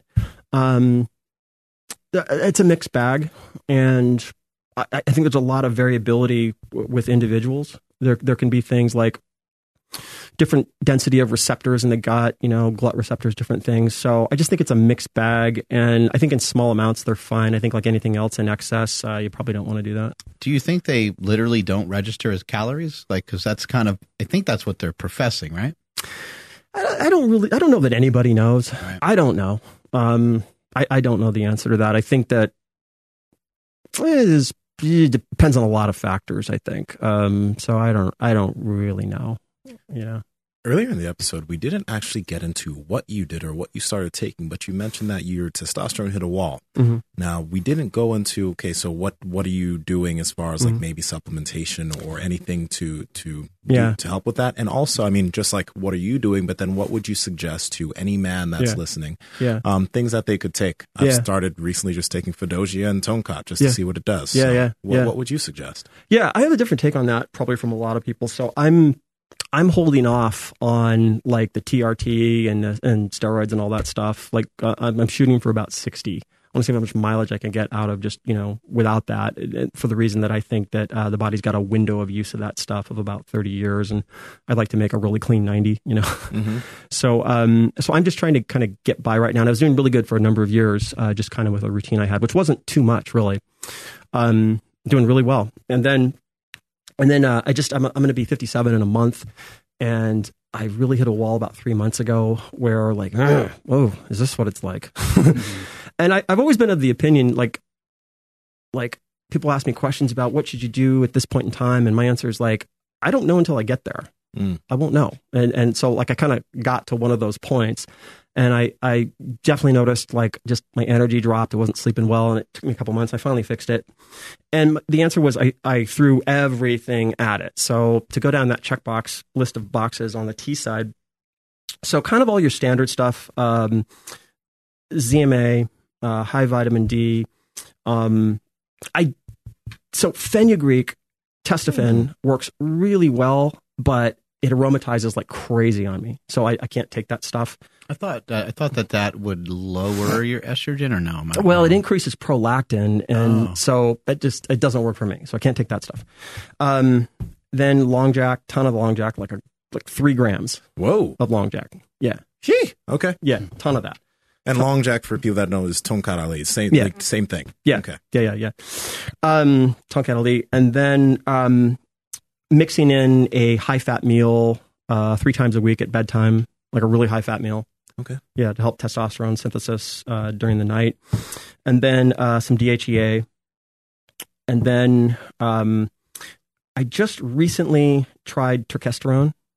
Okay. That's been going super popular recently. Yeah. I know nothing about turkesterone, but what's the big deal with it? Well, is it just a supplement? Well, back in the mid it's a supplement. Back in the mid 2000s, ectosterone was like this plant sterol that kind of blew up. Like, what's his name? Vince. I don't mean to do him a disservice. Really cool guy. Worked at Quest. Blanking. Sorry, Vince, if you're watching. His name will pop up later. Yeah, it'll come up. Yeah, it'll come up. He had a supplement line that was really good, and they had a tea product that had ectosterone in it. It worked pretty well. So it's a cousin of ectosterone. It's a plant sterol. Mm-hmm. That works pretty well. But I think it works pretty well in combination with all these other things. Another thing is there's a Japanese what is this stuff? Blanking on the name of this. There's a Japanese sublingual, or not a Japanese, a Chinese sublingual that it'll pop into my head in a second. And then Unichi oyster along with that. Unichi oyster. Yeah. That. So like I said, I'm just throwing everything at this. Oysters, I think, are natural aphrodisiacs. Oh yeah. Yeah. Oysters. So that, gosh, what else? I'm running through my supplement cabinet here in my brain. There's more. That's giving you an idea though. Like just, I've heard people talk about maca. Yeah. It just never worked for me. Neither, ashwagandha has never really worked for me either. Yeah. People went crazy with that too. Yeah. Recently. Okay. So, but that's kind of like your yeah. So I feel like I've corrected it now. All that kind of together, taking most of that in the evening and then again taking it in the morning. Gotcha. So yeah. Did you ever mess with any of the pro hormones from back in the day? The only thing, because there was some wild shit out there. Yeah. Okay. So here's my story. Somebody asked me a while back, how I think Tren got popular, and I think it got popular because there was a product that was on the market that was called Tren. Here's my Tren story, and it was really popular. Oh, geez. So you could buy it at Max Muscle. Yeah. Really? Yes. Okay. Yeah, 15 years ago, something Not like that. even that long. 2006. Even when I was messing around with stuff, you can go to Max Muscle or whatever, and it'd be in the glass container in the front. Kids' faces would get so swollen, they'd be like, "Oh yeah, I'm taking Tren," and they'd get strong, and their face would be fat, and you're like, "What the fuck?" Yeah. So 2006, there was this company called Something Labs. And they made a product called Tren. Oh, God. And unbeknownst to anybody, it had real Tren in it. Okay? So I bought a bottle of that stuff, and I'm at the gym one day, and I'm like 30% stronger, and I'm like, why am I so strong? Jeez, what's going on with this stuff? And then, I got a zit on my back, and I was like, I'm not digging that. So what's in that? So I don't know, like a month later, the dude behind the company went to jail. A lot of people got tons of acne from that. I remember that. Yeah.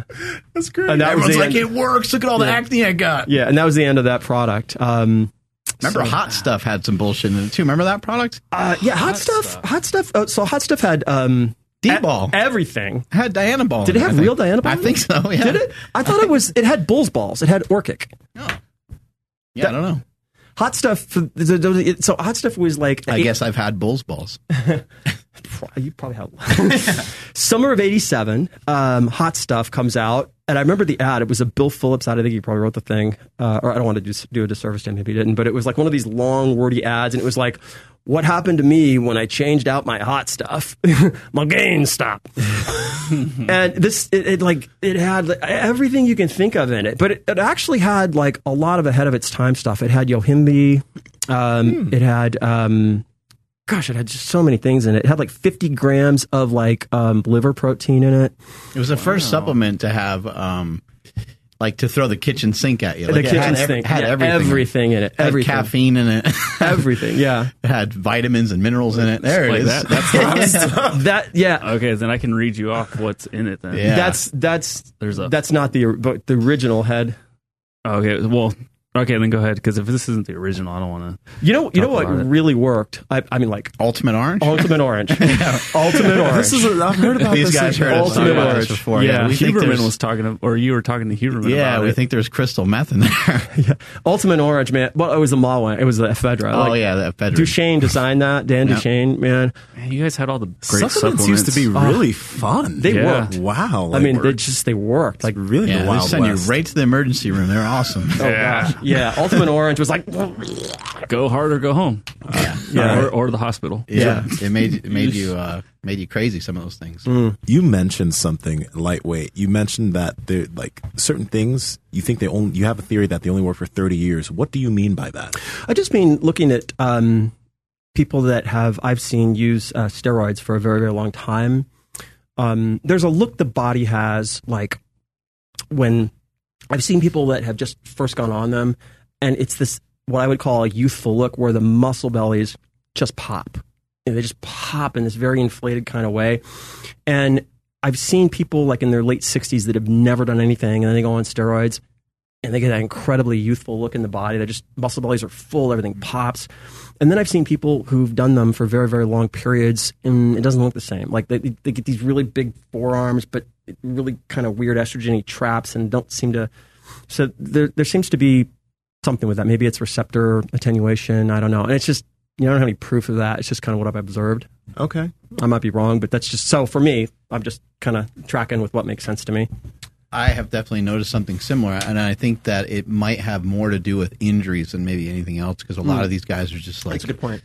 like just they're fucked up, you know? Yeah, that's a really good point. Torn a lot of muscles and maybe aren't able to train the same way. That's such a good point, and that gets to stem cell repletion in the muscles and basically clearing adhesions in the muscles. Like our buddy Ron Penna has really great muscle bellies. Ron has like fantastically full muscle bellies, and I used to think he was on stuff, but now I'm more convinced that he gets a lot of body work, and that body work gets those adhesions out of the muscles. Wow. Yeah. Okay. And I noticed when I started doing that kind of stuff, like the muscle belly started to pop again. I think that's a key component to people having a natural look. Maybe you would agree. Yeah. Where the muscle tissues, even though someone like Nsima is totally fucking jacked, his muscles, it's hard to say that they look soft, because that's not the correct wording, but they don't look like they're super tense. They look supple. They look supple. There you go. Supple. They even feel supple. Yeah, go ahead. Squeeze them. Oh, yeah. See? They're Juicy. You can really Beefy. really dig into them. Yeah, it's different than molesting Stan Efferding.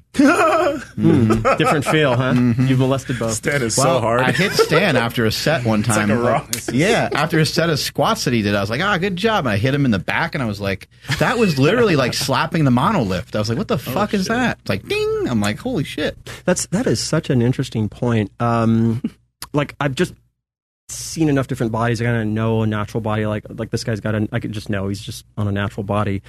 But it gets to that kind of like supple, full muscle belly. It's a certain kind of look that you just know it when you see it. Interesting.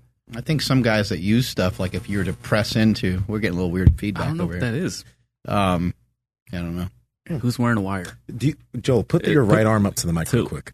No, I thought that's what it was. No, it's not His that. band, I could take this off. No, it's not. No, It's it not that. shouldn't be It's not that. Yeah. That's weird. UFO interference, aliens. Hello, Huh.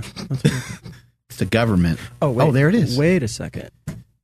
Let me just set this over here. There. Well, Joel he's been chipped. He's got a thing in his brain, and that's where that he gets could all be this. That's where he gets all this information. Yeah, the from. aliens, they inserted their...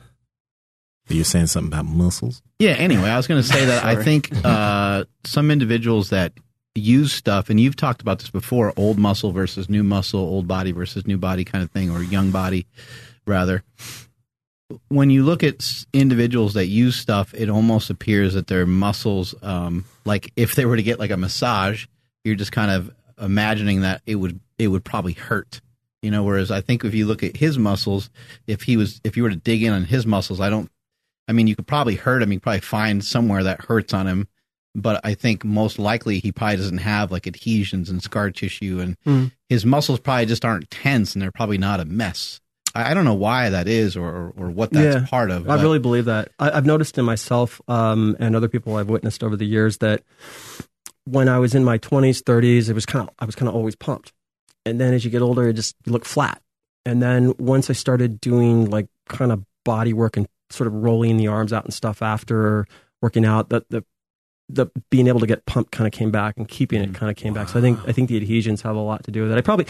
It probably helps stem cell repletion as well. So I just like my whole body when I was like on a lot of stuff, and when I was powerlifting, my whole body like always felt like it had a lot of tension in it, and it did for a reason. I was trying to be as strong as I possibly could, so that energy was kind of almost sitting there all the time. But if someone was to like, just for example, step on my hamstrings to like loosen my hamstrings up, that would just probably send me through the roof. As opposed to now, someone could probably walk on them, and I doubt it would hurt. My calves are still pretty tight, but for the most part, the rest of me has gotten to be a lot more supple, but still working on it. Work in progress. Yeah, I think there's a lot to that.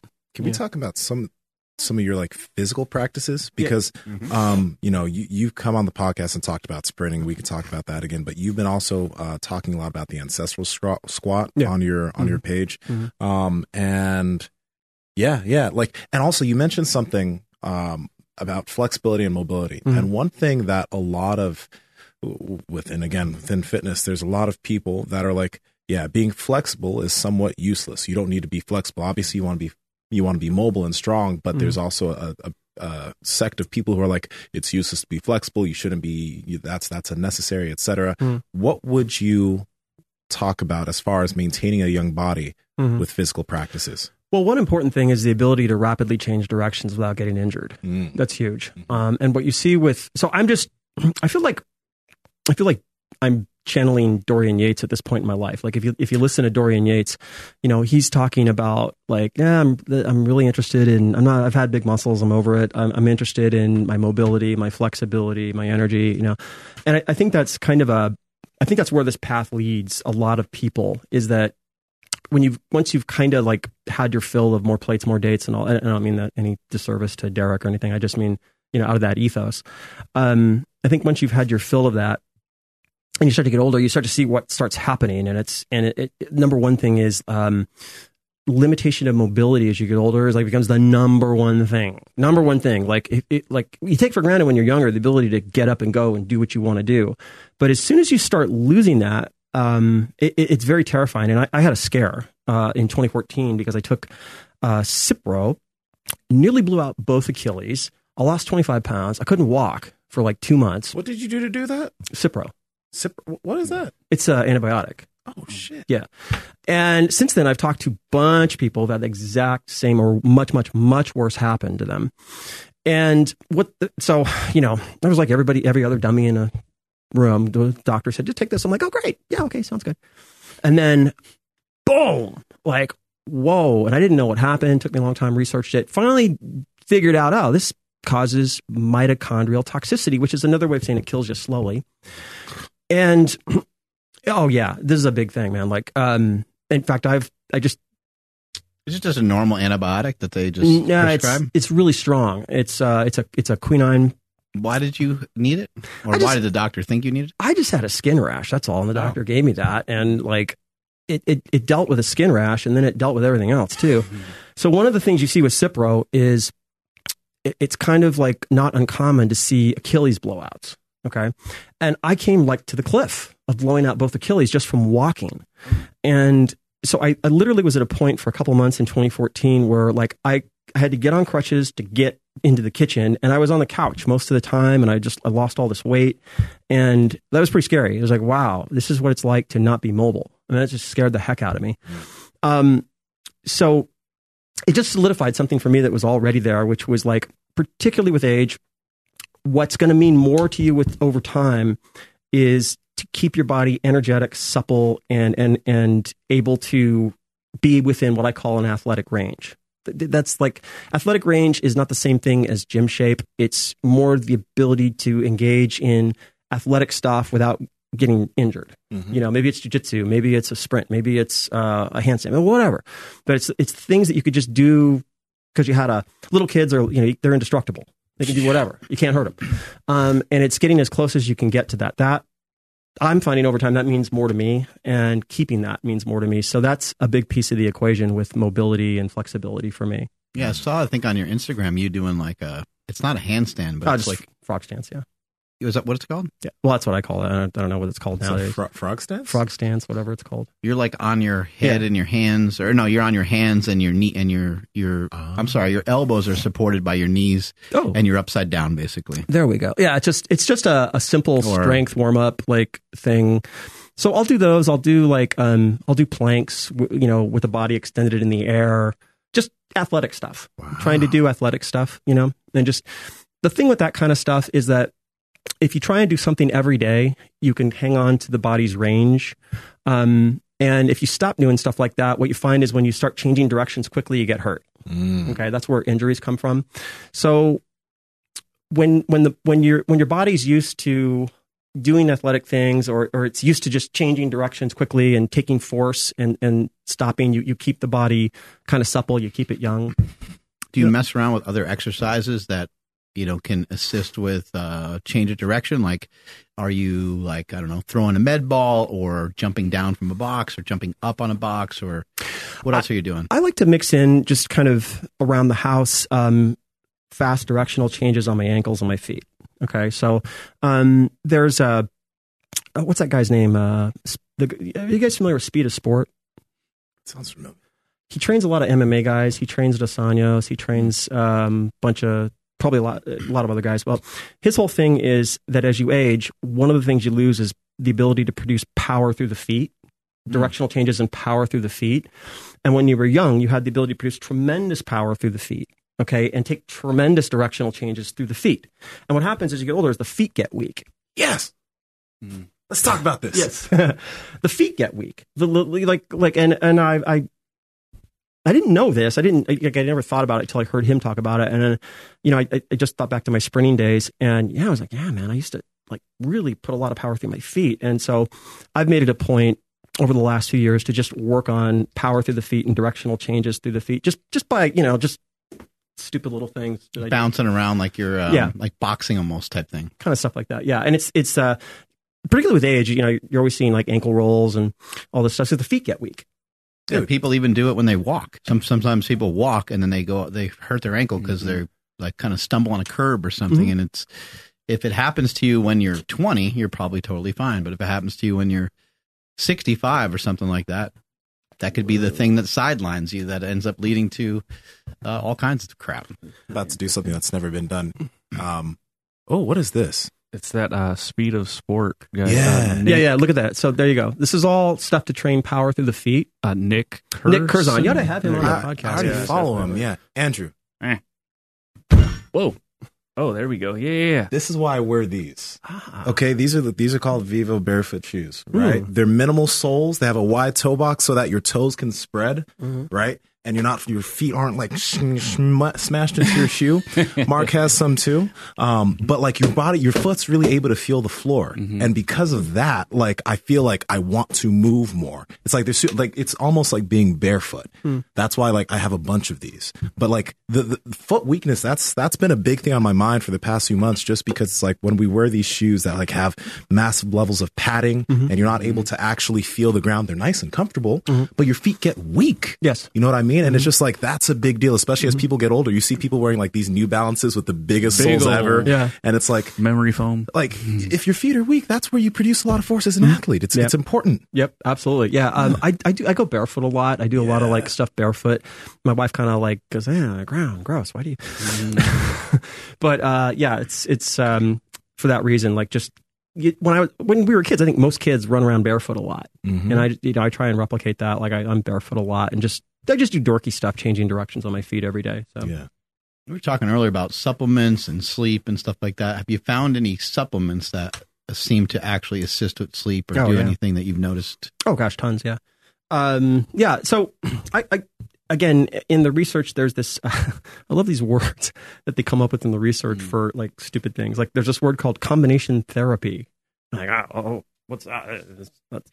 All it means is the kitchen sink. All it means is just throwing everything at the problem. And in my experience, I talk a lot about this in the Immunity Code, that there's almost never like the Rosetta Stone panacea, like one silver bullet kills all. There's never that. But what is very realistic is a 5% improvement from one thing, and then about 10 things that give you a 5% improvement. And then you get a real lift. You can see measurable changes. So with respect to sleep, like for me, the last few months in correcting that, I just threw everything at it, So in that list would be both CBD and CBN. CBN? Yeah. So CBD helps with sleep onset. CBN helps with sleep duration. Okay. It's in the family of, those endocannabinoid receptor stimulators. Does the CBD have THC in it? Or no. Actually, gosh, your brother would probably know about Sometimes CBD. it has tiny amounts and some, Dosages?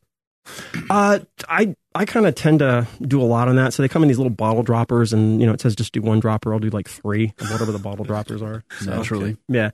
But so CBN it's a cousin of CBD, and I've noticed it definitely helps with middle of the night, like that 2 a.m. waking thing definitely helps with that. And then along with that, for me, megadosing oleamide. So I'll do like 1.5 grams of oleamide. Oleamide? Yeah. What is that? So it's another endocannabinoid antagonist. It's kind of in that family, but Oleamide seems to really help with sleep induction, helps with quality of sleep. And then along with that, I will do, I tell you, just flat out works is lavender on the soles of the feet and then on the forearms. Oh, yeah. Okay. Really works. And just, you just go down the checkbox. One thing that really helps a lot. I'm just curious about lavender, though. Yeah. I don't remember his name, but somebody had mentioned that it can suppress testosterone or elevate your estrogen levels or something like that. Mm-hmm. And just because somebody mentioned it, I've gotten all the lavender away from my son. Like we threw it all out of the house. Yeah. But that's why I was just curious about that. If there's any, I haven't studied that, so I don't have an answer for that one thing. I know that it does help with sleep, and anything that helps with sleep. It definitely does. We had this combination of essential oils for him. Mm-hmm. He could be freaking out, and then we'd have a little combo of things, and he would rub it on his feet. Mm-hmm. It's like, dude, totally different baby. But then I looked, and I'm like, lavender, get it out of here. Just because I don't know, but just in case, I don't want to mess with anything of his as far as his development. I wonder though, because I know what you're talking about, the lavender stuff, but when it comes to sleep, if lavender, which one's more beneficial? Especially if lavender, let's say it does do a little bit of testosterone suppression, but during sleep, where you have all these other things going on, what if it's massively it's just great for your sleep, and you get all this recovery, and it's not going to you're not going to have those effects all day long. Yeah, and also, what about that makes a lot of sense. What about the effects of alcohol? Some people are like, man, if I have a drink, it actually helps relax me. It helps me sleep. And then the science kind of says different, but people's empirical evidence, I think, means something. Sometimes people will say, yeah, I'd like to smoke some pot, and I know it helps. A lot of people do that. It helps chill me out, and it helps, and then again, there's some research, but who knows how the research is being done. Whenever I'm very resistant to research a lot of times, because I will a lot of times say, well, that ain't me. The research that they do on people, I think, is usually not done on people that are maybe as active as me. So maybe I'm foolish in saying that, thinking that I get a pass from that, but I'm usually like, well, I don't know. Even I was going back and forth with Stan Efferding more recently about, running and trying to maintain size and this and that. And I was like, I'm just going to see for myself. You know what I mean? We can go back and forth on this all day, but I ain't like those other people that you're talking about. And I want to see what I'm actually able to do. And if I lose a little muscle mass, I don't care. And I'm not, I can admit it. But what do you think, in terms of somebody getting to sleep and maybe not making it a huge habit, but having a little bit of alcohol or smoking some weed or something like that? Just anecdotally speaking, people that I know that, smoke weed prior to sleep, sometimes it's the thing that helps them. It's the thing, nothing else worked, and then that worked. I have a couple friends I'm thinking of that they just like to get to sleep. I have a friend who's an attorney, has a really stressful job, and for a while that was the only thing working for him. He was, you hear this thing nowadays of people waking up at 2:30 and they're just pegged, adrenaline pegged from 2 to 4 a.m. Which is a thing. It's a lack of clearing cortisol and all that, and that's the thing that helped him. And then, so I think that alcohol is another animal. I just don't like it at all anymore, just because I found the negatives far outweigh the positives. But definitely helps you get to sleep. I found most people, it wakes them up in the middle of the night, so it helps sleep onset. It's terrible for sleep duration. But it's great for thermogenesis while you're sleeping, which in college we called the sweats. So there's that. Yeah. So, yeah. Help with some fat burning, as I did the bottle of wine a day. So how'd that work out for you? Great.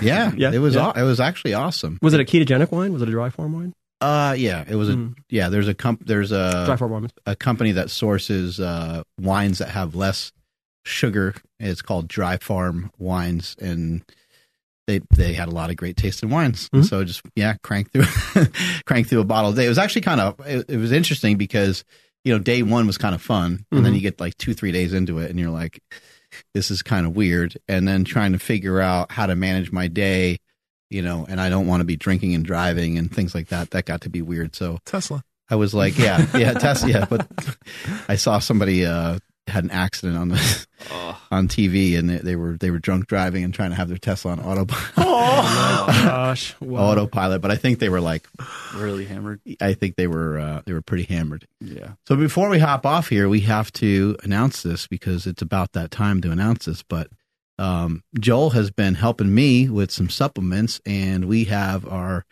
product that is on the way. If it's okay, Yeah. for me to say it. Oh my gosh! Yeah. We talked a lot today about fasting, and we have the first ever fasting gum that's going to be hitting the market pretty soon. We should be, it'll probably take about 3-4 weeks to get it all completely finished and on the website, but we have fasting gum on the way that you'll be able to purchase very, very soon. Can you explain some of the stuff that's in the fasting gum and why it's in there? Yeah, boy. There's this thing when collaborators get together that they're gonna be overly rosy and ass kissy about something. I'm not. This is, oh my gosh, this thing is fantastic. Like, I'm in. This thing is absolutely fantastic. It's fasting gum, and so Mark asked me to design it, and it's got, number one, it's got trehalose in it. So trehalose is a sugar that helps with autophagy. And we've combined that with apigenin and then rutin. And apigenin does a lot of things. It helps restore flavonoids in the gut. It increases fat oxidation. It does a whole bunch of things. Helps even replete NAD. And rutin is a cousin of curcumin. So all the things that you see, all the pathways that need to be activated with fasting, you see it helps a lot with that. And it's got a little bit of caffeine, which is interesting. It's only got 25 milligrams of caffeine, but the amazing thing is, like, because it's right there on the tongue, it's like the perfect, like, pick me up. It's really good. Like, you kind of like, I had one, another hour and a half. I need another one. It's great. Yeah, I think you got a really great skew here. I mean, it's pretty cool. Yeah, I've had it, and it tastes good. Really good. It tastes good. Really good. Yeah. Yeah, I'm excited for it, and it was hard to. The hardest part was just trying to, squeeze all those nutrients into a thing of gum, and then to try to figure out, like, okay, probably people are going to have 2 or 3 of these every single day, so, or maybe even 4, depending on how long they're fasting for. And I've used gum as a strategy before for fasting, just as I've used coffee and anything. So there's going to be some people, just kind of as always, they're going to say, "Why can't you just chew regular gum?" You certainly could, but this is just going to help encourage your fast, maybe make it a little easier, especially with the caffeine, may suppress the appetite just a pinch. So I'm really pumped about it, really excited about it, and seriously. It's kind of the first of its kind. It is. Geez, I wish I'd come up with it. I mean, it is. I think this could be big. I really do, because Tony Huge was like completely baffled. I handed him some. I don't know if you know Tony, but I handed him some, and he's like, "What is this?" I was like, "I don't know. Give it a shot." He really liked it a lot. So. Oh my gosh, yeah! It's right into that thing I've been talking about of amplifying fasting. So you take this in the morning when you're starting to fast. The other thing is you don't get hungry. Right. You don't get hungry on this stuff. So it's a great tool set. I mean, it's really fantastic. How can people find out more about your book? Oh, yes, the Immunity Code. If you haven't read it, read it. And if you have, I'll probably offer this. So we're coming up on 2 years since I published it, and we broke a lot of ground on this podcast, actually, with it. We're talking about acromantia. Yeah, by the way, I heard somebody describing who Joel Greene was, and the introduction was that he's been on Ben Greenfield's podcast. I was like, give me a break. Anyway, they should have mentioned that you're on this podcast. No, I'm just kidding. The thing was, we broke acromantia on this podcast, and nobody had ever heard of it, and now it's like exploding. Everyone, acromantia. And there were a lot of concepts that were in there. So Amazon, you can get it. You can get it on beatnutrition.com. And then in this, I talked about a new approach to long-term fat loss. And there's a course I have now called the Immune-Centric Fat Loss Course, which I've had quite a few people go through, and I'll be releasing some of their testimonials here probably this month, and just really wonderful testimonials to it. It's the first fat loss program that's ever dealt with what happens post-fat loss. And so there's all these things that happen post-fat loss that really for about 95% of people mean they're going to regain the weight. And so it's the first time we've ever put something in place to correct those things for the average person. And so it's been working. So yeah. And then my Instagram is real Joel Greene. So love to have you follow me. Yeah, it seems to be a huge problem for a lot of people. A lot of people have figured out how to lose weight. A lot of people have found diets that work, and they drop 10 pounds, they drop 20 pounds. And sometimes, for many reasons, they end up not only gaining the weight, but they end up gaining the weight back. Mm-hmm. And over a period of time, what you sometimes see from people is this kind of perpetual yo-yo dieting, and they will kind of continually, without really recognizing it, they're not trying to do this, but they're compromising their body fat percentage kind of over and over again, because it goes back and forth between a lot of undereating and then a lot of overeating. And when they overeat, they're not necessarily overeating the nutrients that would help hold muscle mass or help build muscle mass, and they don't have any habits that are lending itself to improving muscle mass or improving body fat percentage. And so therefore, every time they try to diet, it continually gets a little bit tougher. It gets a little bit harder. And I've heard you talk about this, and I have not heard anyone else ever talk about this, but you talked about the fat cells shrinking, mm-hmm. and how the fat cells, you can almost envision them as having like bands hooked to them. And they are just, as it shrinks, that band tension continues to increase and increase and increase. And the very second that you start eating back to your regular calories that you're used to, the potentiation of the bands is now going to be invoked by you starting to overeat again, and it's easier and easier to put on body fat again.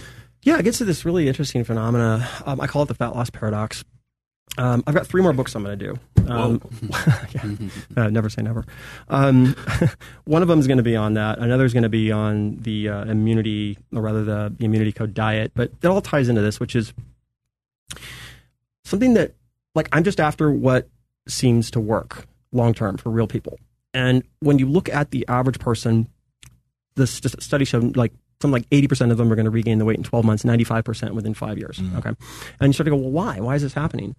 When you dig into the biology of fat cells, you start to see no one's talked about kind of very fascinating things. One of those things is fat cells exist in Spider-Man's webbing. Okay, think of Spider-Man's webbing holding a bunch of globs up. Okay, and that's called the ECM. It's the exoskeleton that surrounds your fat. What happens is when those cells shrink, you're stretching Spider-Man's webbing, and some of those strands break. Okay, a lot of them break. And so what happens is in the process of them breaking, they're pulling the fat cell. Think of it that way. And the fat cell gets a little bit damaged. The ECM gets damaged.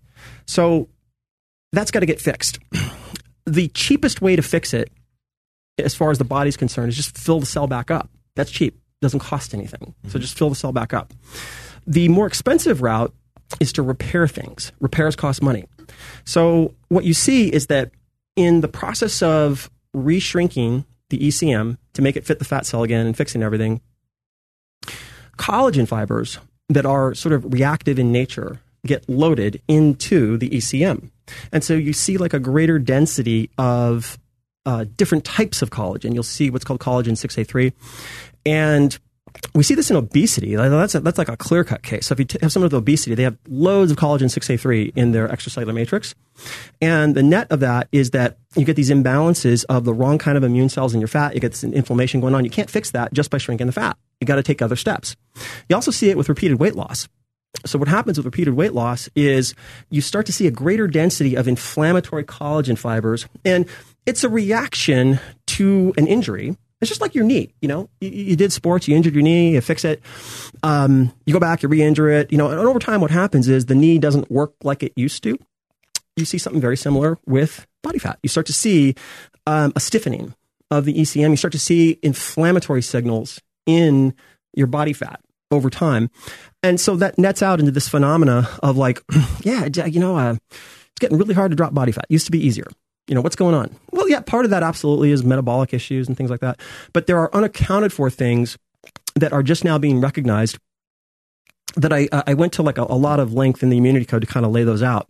You have genetic issues. So you have genes that are very specific.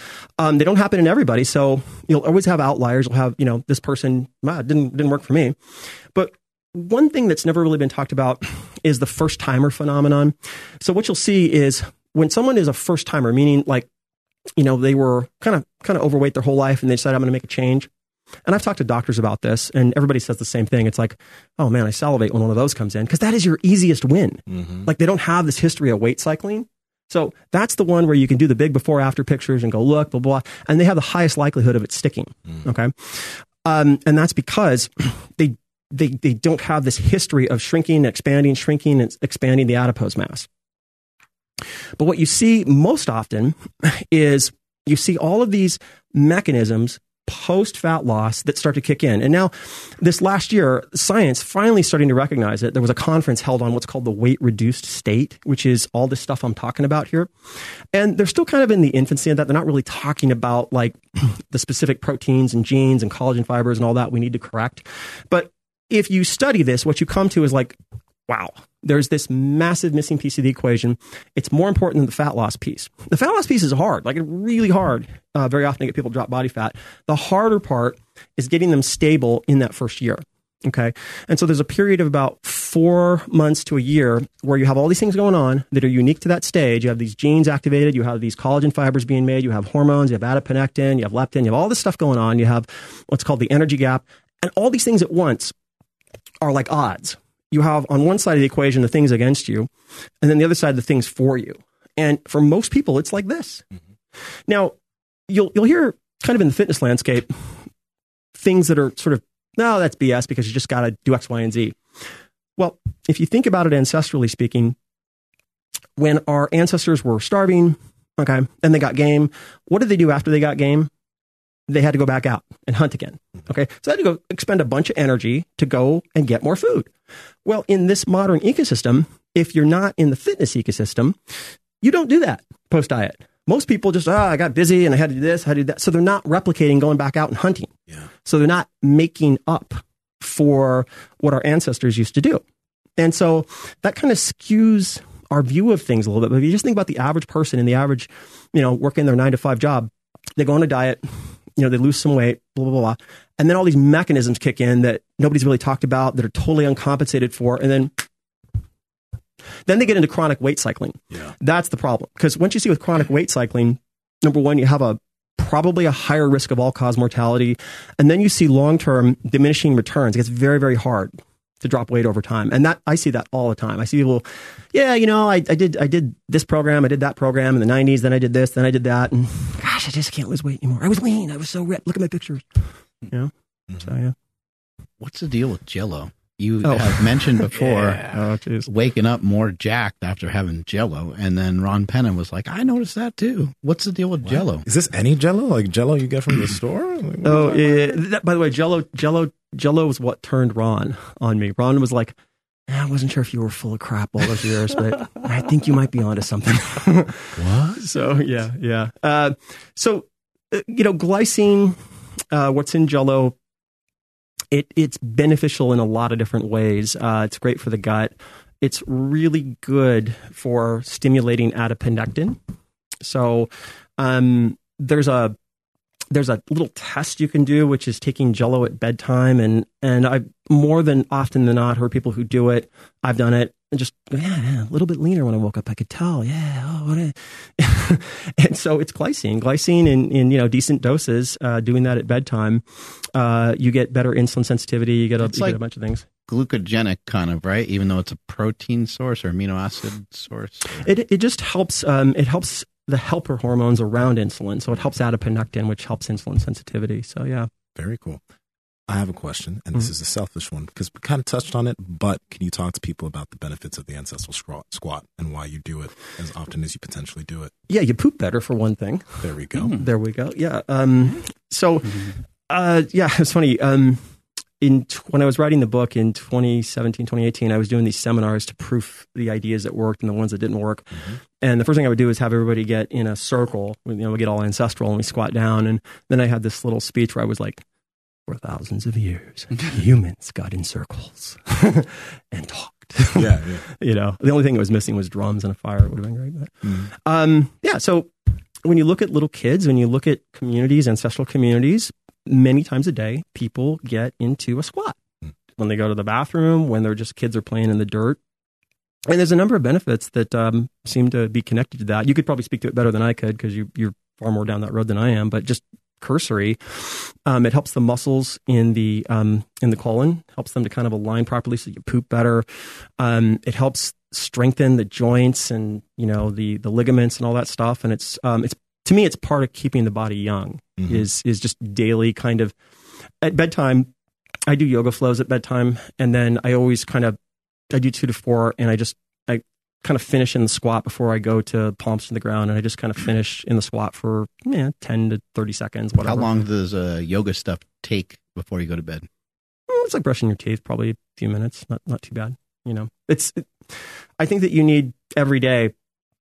So, we've talked about how often do you get to the gym, me, and I love to get in more. I just, I've been kind of making, the only thing I can guarantee is Saturdays, but every day you have to do something. That's the key. And so no matter what, if I miss everything else, I never miss those bedtime yoga flows, no matter what, ever. So. What's the deal with these tangerines that you've been talking about? Oh my gosh. Yeah. Tangerine. Yeah. Tangerine is so there it is. Yeah. Tangerine. It's I guess you can call it a supplement. It's a flavone. It's something that you find in citrus peels. And it does a lot of different things. It's funny. I posted that on my Instagram, and then I went to this peptide conference, and 2 days later, it was here for all the thought leaders. Tangerine, go take it out there. But it's probably like something to investigate and check out and see if it makes sense. It's kind of hard to find right now. But eat the peels? So citrus peels. There's a lot of goodies in citrus peels. I think, we look at citrus aurantium and things that come from that. Tangerine is a compound in citrus peels, but there's a supplement called Centriol, and Life Extension has a bunch of them that have it. And it really helps with cholesterol and probably helps with some other stuff. So it's, you can research it and see if it makes sense to you. Guys, you got to go to, if you're listening right now, go to Joel's page and follow him, because there's so much info in every single post. It's like you will learn a lot. So go follow right now if you haven't already. Links in the description as well as podcast show notes. Joel Greene. Learn anything cool or weird at the peptide conference that could help make us more mutants than we already are? Plasmalogens. Of course. Plasmalogens, yeah. Plasmalogens, they are phospholipids. So they are these fats that, phospholipids are just fats that are present in cell membranes. And I heard a really fascinating talk on plasmalogens that really correlates to the lack of them being the thing with Alzheimer's and cognitive decline. So, I saw some amazing graphs and some correlates between early death, lack of plasmalogens, Alzheimer's and lack of plasmalogens, and I was sold by the graph. I was like, okay, I need these. I learned of them a few years ago, and there wasn't really a great way to get them. And now there's some supplements that have them, but they're kind of pricey. But I think we'll see them blowing up here. Any type of habits? I know I have to ask you that out there, but any type of habits to preserve the plasmalogens that you currently have, like daily habits, things that might help with that. Well, that gets under. So there's an umbrella that used to kind of be the thing, and that was phosphatidylcholine or choline and its sort of cousins, having that in the diet to keep cell membranes doing its thing, so lecithin and things like that. And it's I think over the years it's been supplanted by so many other things. It's kind of like going to the natural product show and there's a billion products and you're like, they're all essential. Which one? So I just think that comes back to keeping cell membranes supple and keeping them injury-free over time is one of the most important pieces of the equation. And under the umbrella of cholines and phosphatidylcholines and all the derivatives of that, there's a really good case to have that as part of what you do, whether it's in the form of lecithin or you can go more advanced. And there's a lot of products out there that help with that. That you could look at. Plasmalogens are kind of the latest, but yeah, they got me sold on it. So keeping cell membranes supple. Mm-hmm. Big idea on things to do for that. We've probably already talked about some stuff like that, but omega fats are kind of the big thing for that. So you just you need them in the diet. The main thing with the omega fats is that you got to have some antioxidant when you're taking them, because you can get too much oxidation of these phospholipids in the serum, and then that's works the reverse. So you see with centenarians, very long-lived people, you see they're very good at negating the oxidation of these types of fats in their serum. So mainly it's just the simple thing is just take some antioxidants when you're taking them. Vitamin C, emergency, something. Cool. Yeah. Learn something new there. Yeah. What are a couple maybe take homes people can have from this show? I want people to understand that even though you use a lot of words that people may be unfamiliar with, your immunity code book breaks things down really, really well and is very concise, and anyone can read it. And you go over the jargon, you go over the science, and then it kind of says key points. And that's what that's what I refer to, because I'm like, I don't know about reading this whole book, but I keep looking at the key points, and then I'll go back and I'll kind of read some of the stuff you wrote, and it makes it easier for me to understand and digest. But I know, like, one of your key points and one of the things you talk about a lot is kind of organization of food and thinking of your food, and maybe thinking about what you've eaten previously, what you're about to eat, and what you're going to eat later. And you have had me try this before, and it actually was really effective. And we've talked about this on this show before, but the second meal effect, where you were saying, hey, maybe have a protein shake and like half an avocado, or a protein shake and some extra virgin olive oil before you have your meal when you're coming off of a fast, and it could help regulate your glucose levels a little bit better, things of that nature. So what are some good take-homes like that people can kind of implement or practice when they get done listening to this show? Probably the simplest is the preload meal. So the preload meal is a little tiny meal prior to your lunch or your dinner. And so think of it this way. What's really common, particularly if you have weight issues, is that number one, you chew too fast. And number two, you don't get full fast enough. So what happens is you eat your meal and I'm not full, so I'm going to go eat some more. And then, so that is one of the greatest offenders of excess calories, is you don't feel full fast enough. So a hack or a way to trick the body is that you take what's called a preload meal. So you take a small meal prior to that bigger meal. And under the aegis of preload meals, there's a lot of different functions, a lot of different ways you can do this. But one that's very effective if the goal is satiety is like a small fat meal. So it could be like an egg or a tablespoon of peanut butter. What happens is it gets in the gut, activates those satiety signals. It takes about 20 minutes. And then by the time you get in that main meal, so you're plowing through that main meal, and then the satiety signals start to hit earlier. And so the net is you took in a little more calories prior to the meal, but you ate a whole hell of a lot less at the meal. You remember when we were like we still do this, but eating eggs as so I still do this, and I didn't realize that might be a thing that's going on. But Costco has boiled eggs that are already pre-made, yeah. And I also got this egg maker from Amazon that's really dope. But if I'm ever feeling like I'm kind of hungry, I'll eat 3 eggs or 5 eggs or whatever, and then after I eat that, I'm like, am I actually hungry? And then then I might eat something, but I don't eat nearly as much if I have some eggs beforehand. It's usually it's my litmus test if I'm truly hungry. That's pretty funny. That's dope that works that way. Yeah. A lot of times when I've come home from the gym, I'll eat something small, and some of this based off of what you were saying, and some of it I was doing, I think, intuitively. I'll eat something small, then I take a shower, and then I come back and I eat my dinner with my family usually. And I also have been doing this for years in if I go to a restaurant, or especially if I'm going to go shop, I always eat something small before I go shop, because I'm like, I'm going to buy a bunch of crap if I'm super hungry. So I'll go to the grocery store. I end up making a little bit better choices, and by the time I come home and cook, I'm not as ferociously hungry. I had something. So I think for people to kind of feed yourself and give yourself something, so that way you can kind of be a little bit more calm going into the situation of you're about to eat. And I think you could use this for anything. I mean, you can even kind of preload yourself before you go and have, let's say you're going to an Italian restaurant or a restaurant where there's not a lot of great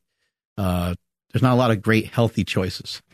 I think you can eat before you go, and you most likely will probably eat quite a bit less. Or you might be more reasonable with your meal, rather than just going and having, a 2,000 calorie bomb of whatever the heck it might be. Yeah, there are kind of simple big moves that I think the average person can do to knock out like the majority of what's doing damage. And one of them is just you're eating too much. So the preloads are a great way to kind of get back up the time of the satiety signals and get them in the range of like you're still eating. I'm starting to get full. I'm good. And so that's a big deal. Getting people to get full within the meal versus 20 minutes later after the meal. That's a huge deal. And that's just stupid simple.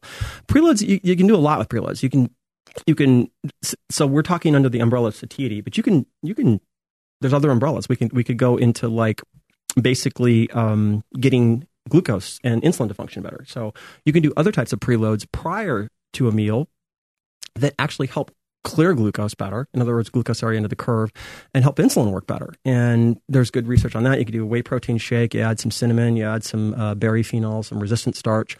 You add all that, wait 30 minutes.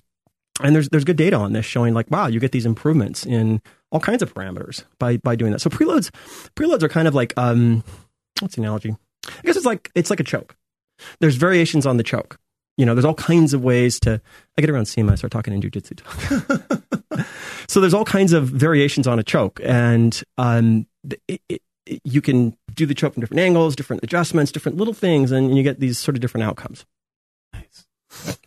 Currently, you're focusing on gaining muscle in your 50s. Oh, yeah. What are some big things that you would suggest for some of our viewers that are in their 40s and 50s that maybe they need to pay more attention to as they're trying to put on some muscle currently? I can just tell you what I'm noticing. You're still looking pretty damn jacked, I got to add. Thanks, man. And I know you said you don't have the time or you're not able to make the same commitment as you were previously, but you still look great. Thank you, man. Yeah. We had a fun little workout today prior to this. That was fun. Yeah.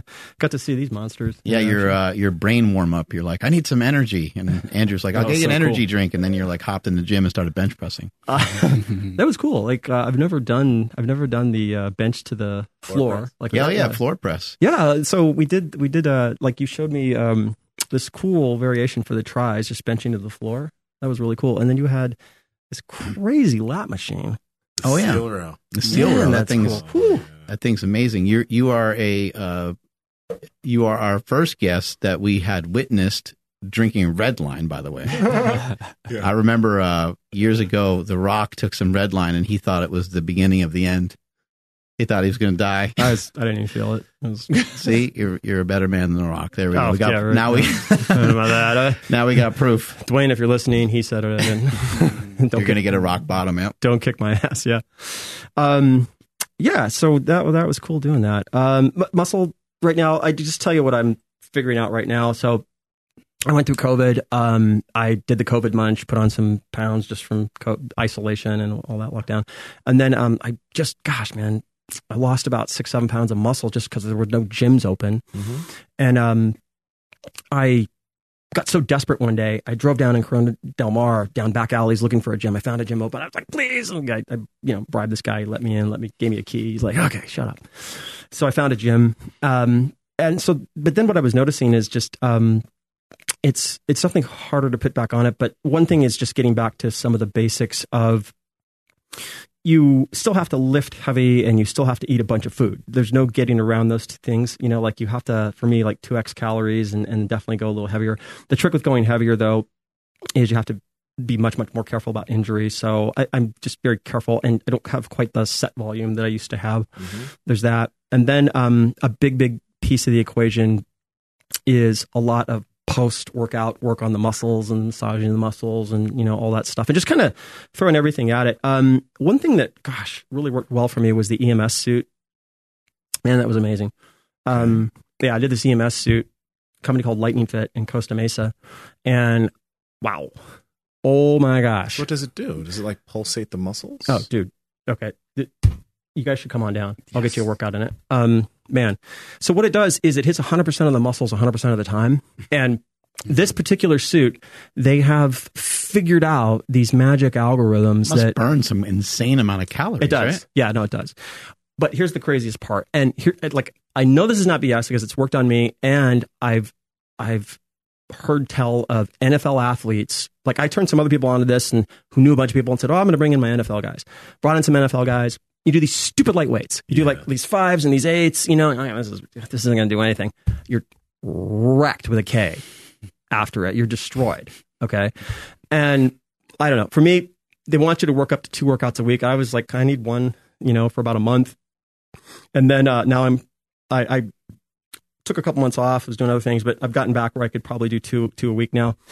I just was putting muscle on in places I hadn't, and you notice and my strength went through the roof. I was 20% stronger. 20% stronger. Does it kind of feel good too? Because sometimes those EMS things, they kind of feel good, like especially if it's like, I don't know, hooked to like your back muscles and stuff like that, or does it kind of hurt? You can overdo them. Is it hooked all over the place for the whole workout? Only thing that it's not hitting is the delts. Even when you're doing curls, you're like, there's like a thing on your butt or something? Yeah, every muscle in the body's going. So it's a full-on suit on your legs too. Yeah, your hamstrings are flexing while you're doing a tricep push down. You guys got to come down for a day. I'll get you on one. So then do you even have to have a movement? Like, can you just wear it? You need to have a movement, for sure. But you just don't need as much as you think you do. And you'll scoff initially at the weights. You'll be like, man, is it pulsing in some sort of opposite directions or something? Because can you contract your hamstring and your quad at the same time? Like, wouldn't you fuck yourself up kind of, or no? No, you can. So there's levels to the suit, and it's like when you're doing this particular suit, there's a trainer who's dialing everything in and making sure and going, yes, no. But man, I got kind of cocky one day. I thought, I can handle more. I can take more. So I had them really dial it up, and I thought I had rhabdo. I literally, man, I thought I blew out my bi. It took 3 weeks to heal my bicep from that. Oh my God. Yeah, so you can overdo it, but when you're with the trainers that understand how to work these things and they keep you in the right range, they are the future. There's no question. These are gonna change the world because aged populations have options they haven't had. Yeah. And athletes, they've got crazy data on athletic performance, like NFL level athletes improving their 40, going from like 4.3 to 4.27, like crazy numbers. What if you used it just on a walk, or maybe you just did some like body weight squats and things of that nature? You think it would be pretty effective even for that? Oh yeah. Mm-hmm. Yeah, because it's hitting all. It's so like even just I'm thinking like pulling a sled. You pull a sled forward, backward. I mean, you could maybe you can kind of already get great workouts from that. But I'm just kind of curious, like, man, if this thing's zapping your whole body, and you're doing a movement like that, it might be really effective. Are you able to even like, I guess, keep your balance? Like if your quads and your hamstrings are going at the same time, one's trying to pull, one's trying to push, flexion and extension. I'd imagine you're like kind of spazzing out the whole time. Like that, I don't know. I just feel like your central nervous system would like just be fried if everything's firing off. You're not fried. You're just by the end of the workout, you come in scoffing, you come out like humble. That's what I found. Like you come in like scoffing, like come on, you're not you're talking to. Like this thing's bullshit. Yeah. And then you come out going, oh yeah, okay, that thing fucked me up. It's working. So you're doing curls, but it's working the back, the chest. It's hitting everything all at once. So your energy expenditure's through the roof on this thing, and then at the same time, your time to work out in this particular suit is like 10 minutes. It's crazy. So okay, just because it's blowing my mind, but like if you're doing a bicep curl, is your tricep working also? Mm-hmm. Yep. So then how does your muscle know which way to go then? If it's, again, like I said, if your arms, you're trying to pull. Well, if you think about it, when up, if you flex your bicep, you kind of almost can't flex your bicep without flexing your tricep too. Like if I came over there and grabbed your tricep while you're flexing your bicep, your tricep would be hard and full. It is lengthening or stretching or whatever, but it's like not as simple as it just. So I think it makes sense that you would be able to flex everything all the time. What if you're trying to do a bicep curl and also flex your tricep at the same time? I've noticed that I don't know the ins and outs of how it all works, but what I've noticed is like you can get an arm lockout really easy. Like, okay, turn it down. Ah. Oh shit! Yeah. So I guess that's probably what I'm thinking about, like things firing off too many. So that makes sense. You can definitely do that. The craziest thing with those is strength gains. That's like the craziest thing I've noticed with it is the strength gains. Like, but I got to know the CEO a little bit. Like, hey, is this? And she's like, yep, it does. So yeah, both you guys would really dig it because you guys are kind of like competition level. It'd be really interesting to see like what you guys noticed in, your performance markers. That would be really interesting. That would be very interesting. Yeah. And you, my gosh, the freak of the decade here would be Holy cow! I can't imagine you on this thing. I think it'd be really cool for people who have issues like activating certain muscle groups during workouts, because a lot of people have that mind-muscle connection issue. Yeah. Where they just can't get things firing. Yep. Right? Yeah. That would be, and older populations probably suffer a lot from that, especially if they've never exercised. Like an older population. No. It's not. I didn't point at you. I was just pointing at just like nobody. He's like, I was just thinking of older. He's like this. Joel, that wasn't what I meant to do. He's like, and older populations. not saying anybody. That's not what I meant to do, homie. That's not what I meant to do. I meant just like, people who haven't worked out before. You've been working out since you were 13. That's not you. It's not you. Just people who haven't. Have you noticed any increase in mobility? Like, have you tried that, and did like your ancestral squat? 'Cause I'm imagining if it's, making things flex and fire, that in my head, the way it works out is it would definitely help a lot, but I'm not sure. I think what I noticed on it was just the trainers put you through different workouts than you'd normally do. Like, it's easy to kind of get in your thing, and they make you just do different things. And so that was a big part of it. I don't know specific to, probably just doing different movements. Great. Thank you so much for your time today. Andrew, take us on out of here. I will. 8sleep.com/power project. You get $150 off automatically off of your Pod Pro mattress and cover, or just your Pod Pro cover. Links to them down in the description below, as well as the podcast show notes. Joel's Instagram and his book will be down in the description as well. If you guys need to go follow him ASAP, and then if you want to check out the book, there's links to that down there as well. Follow the podcast at Mark Bell's Power Project on Instagram, at MB Power Project on TikTok and Twitter. My Instagram and Twitter is at I am Andrew Z. And Sima, where you at? And Sima Yin Yang on Instagram and YouTube, and Sima Yin Yang on TikTok and Twitter. Joel, once again, you are at Real Joel Greene. Real Joel. Instagram. Yeah. All right. Just because I like to embarrass Nsima whenever I have the opportunity. You've been a huge fan of bodybuilding for a long time. Right. Here we go. How does this guy kind of stack up to some of your favorite bodybuilders that you've seen over the years? I think Sima, I honestly think this, dude. I think that you are this generation's Ronnie Coleman if you wanted to be. Like, if but we you don't know to how be. I would respond. You know how some people are hyper responders to like those things. Some people don't respond well. Just stop. No, have you heard about that? No, stop. This is you. If you wanted to gear up, man, you're like the second coming of Ronnie Coleman. If you wanted to, and I actually like your vibe. I like what you're doing, which is like you're just not on anything, and I can tell. And it's showing people what's possible, which is fantastic. But just to see the car crash, I would love to see you. I just love to see it. Like how far could this guy take it? Oh, we should do it.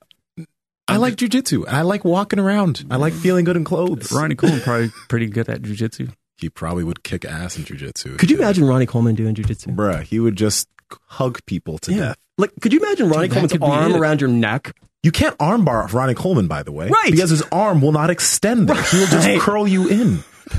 It's a really good defense. Yeah. No, you just, I call him T'Challa. He's No, I think it's just pretty, like, it's remarkable. Like, it's cool to be next to him on the podcast every day and have the three of us doing our thing here. But what I think is cool and interesting is the fact that he's not trying to be a bodybuilder, especially at the moment. So that's what we like to tease him about, because we're like, oh, we don't ever see him lift, and he never eats, and we like to fuck with him a lot. But I know, this is just he does work very hard. This is your athletic sort of like, you're to. training more athletically, but like if you were just like, everybody wanted to bodybuild body, nobody want to lift heavyweight, and you lift heavyweight and gearing it. I mean, good. Like, wow. I don't even want to think, like, be crazy. You think you would grow faster now than you did previously? Because it seems like your bot. Well, maybe it's just because you keep getting kind of leaner. But it seems like your body has changed more in the last year than it did in the previous years that I knew you. But that could also be just because it's because of what I see. Because you're getting leaner and it's more apparent. Yeah.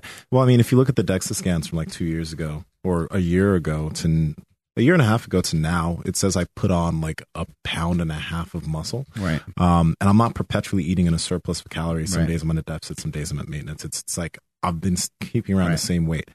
And you look way different than what is registered on the body fat exam. Yeah. But I also think that if I did go into a dedicated surplus focusing on trying to gain muscle, I think that I would put on quite a bit of body fat while putting on a little bit of faster muscle. No, but follow me here, Joel, because I can't, like, I've been training for a lot of years now. I think that I would put on muscle a little bit faster, but I would, let's say that I gained 10, I went from 240 to 260 this year. I think that probably a good 12 pounds of that would be fat, and a good 8 pounds of that would be good lean body mass, which is good for my training age. Your genetic potential is so underfed right now. I think if you fed to your genetic potential, I think you'd be like, yeah, so I hit 300 pounds and I gained a half pound of fat. Yeah, you were right. I was 270 back in 2000, like but you have a different capacity now. Your work capacity is a lot better, so maybe it would be different. Yeah, 300 might be a stretch. 300 would be a stretch. I think I could get. I don't think it's a stretch for you. 300, Joel. I'm 240 right now. That's 60 pounds. 240, and you don't eat. I eat. Okay. Obviously you eat, but what I'm saying is you eat once or twice a day. Imagine if you had more meals, what that would look like. I guess you eat in an amount right now that is allowing you to continuously get a little bit leaner. Whether that's a caloric deficit or not is probably somewhat debatable. Like if we're looking at a weekly intake, it's a caloric deficit. But there are some days where some days I eat like 3,500, but some days I eat less because I'm not as hungry. Right. But if we're looking on a week-to-week basis, it's probably a slight deficit. It's not like daily. Bodybuilders are listening and they're like, he eats like a CrossFit chick. Yes. Yeah. Dude, so yesterday I tracked and I ate over 3,000 calories and I was really, really hungry. Yeah. I didn't eat like the greatest of food, but I just wanted to see where I was at. And so if I'm putting down 3,000 calories easily and you're saying you eat 3,500. Oh, yeah. On a big day, I eat 3,500. So, like, what I'm saying, I don't eat 4,000 there's a calories huge discrepancy like between you and I. And if you're only eating that much more, imagine what you should be eating way more. But again, it's the years. Because I've been even if I've dedicated time to just bodybuilding and gaining weight, I've already been lifting for a long time. That muscle gain is just like I think I could get to a lean 260. Like, and when I say lean 260, I mean like 12%, 11% body fat at 260. I think I could do that. Dude, but 270, and I know I'm different now than I was in 2015, but 270 was kind of uncomfortable. 260, 10% body fat. Let's go for it. Yes. Okay, listen. I think you are in the range of like Flex Wheeler-ish genetic potential. Right. Flex went from 220 to 260, 40 pounds, and we talked to Flex on that. He was like, yeah, hell, I felt better, actually. I think, and you're taller than Flex, so I think you're in that range of like capable of similar things, but I think it would turn into 50 or 60 pounds in your case. When we asked Flex about certain things, he was like, yeah, that took me 3 or 4. And I thought for sure he's going to say years. He's like months. And I was like, oh my God. Do you think, 300-pound Ensema is still natty? No. Okay. No. See, that's what we're talking. Like I can't. Like that's what I was talking. Oh, about. I mean, no, I don't mean natty. I mean car crash scene. Got it. Oh, car crash. Okay. Yeah. Okay. Yeah. I was like, what? Yeah. Okay. No, I don't mean. I mean geared to the nines. Like just. I can agree with that. Oh, okay. That's all. I can agree with that. I think everybody wants to see that. I don't. Why don't you guys do a vote and see? Like, does everybody want to see? No. I think that'll be the first time we ever put a poll out that gets 0 for no. Everyone's gonna want to see it, but everyone already thinks I'm on. So like, it's like. It is what it is. Isn't that funny? Like I've seen enough bodies to know. Like where I could tell it with you is in the bis and the tris. That's where it really shows it. Like I just know. What is it? It's just it's your relative muscle belly density to the rest of your body. Like either your back's like, oh, the guy's on something. He's Christmas tree back and all that. You're also not like. Your body looks very chill right now, right. Whereas somebody that's on stuff a lot of times, especially if someone's on a good amount of gear, their body will look, it's weird to say, but their body will look aggressive. it will like look like angry, it'll like be very like vascular and the skin type even kind of looks a little different. It's also the way that the muscle belly seams sit. It's the way the seams sit. There's a natural sort of like there's a natural wateriness there that you see in natural athletes that you not out of proportion, which is usually a telltale sign. Someone has just fucking gigantic biceps or gigantic chest. Exactly. That's what and then I they're meant. kind of missing elements of some other pieces of the puzzle. You're like, that guy probably always had a fairly big chest. Then he got on shit and then bam, like that stuff just grew. Yeah. Totally. Gotcha. Totally. All right, we're done embarrassing. I want everyone in the comment section to say we want 300-pound Nsima. Let's make it happen. Let's make it happen. I'm at Mark Smelly Bell. Strength is never weakness. Weakness never strength. Catch you guys later. Thank you.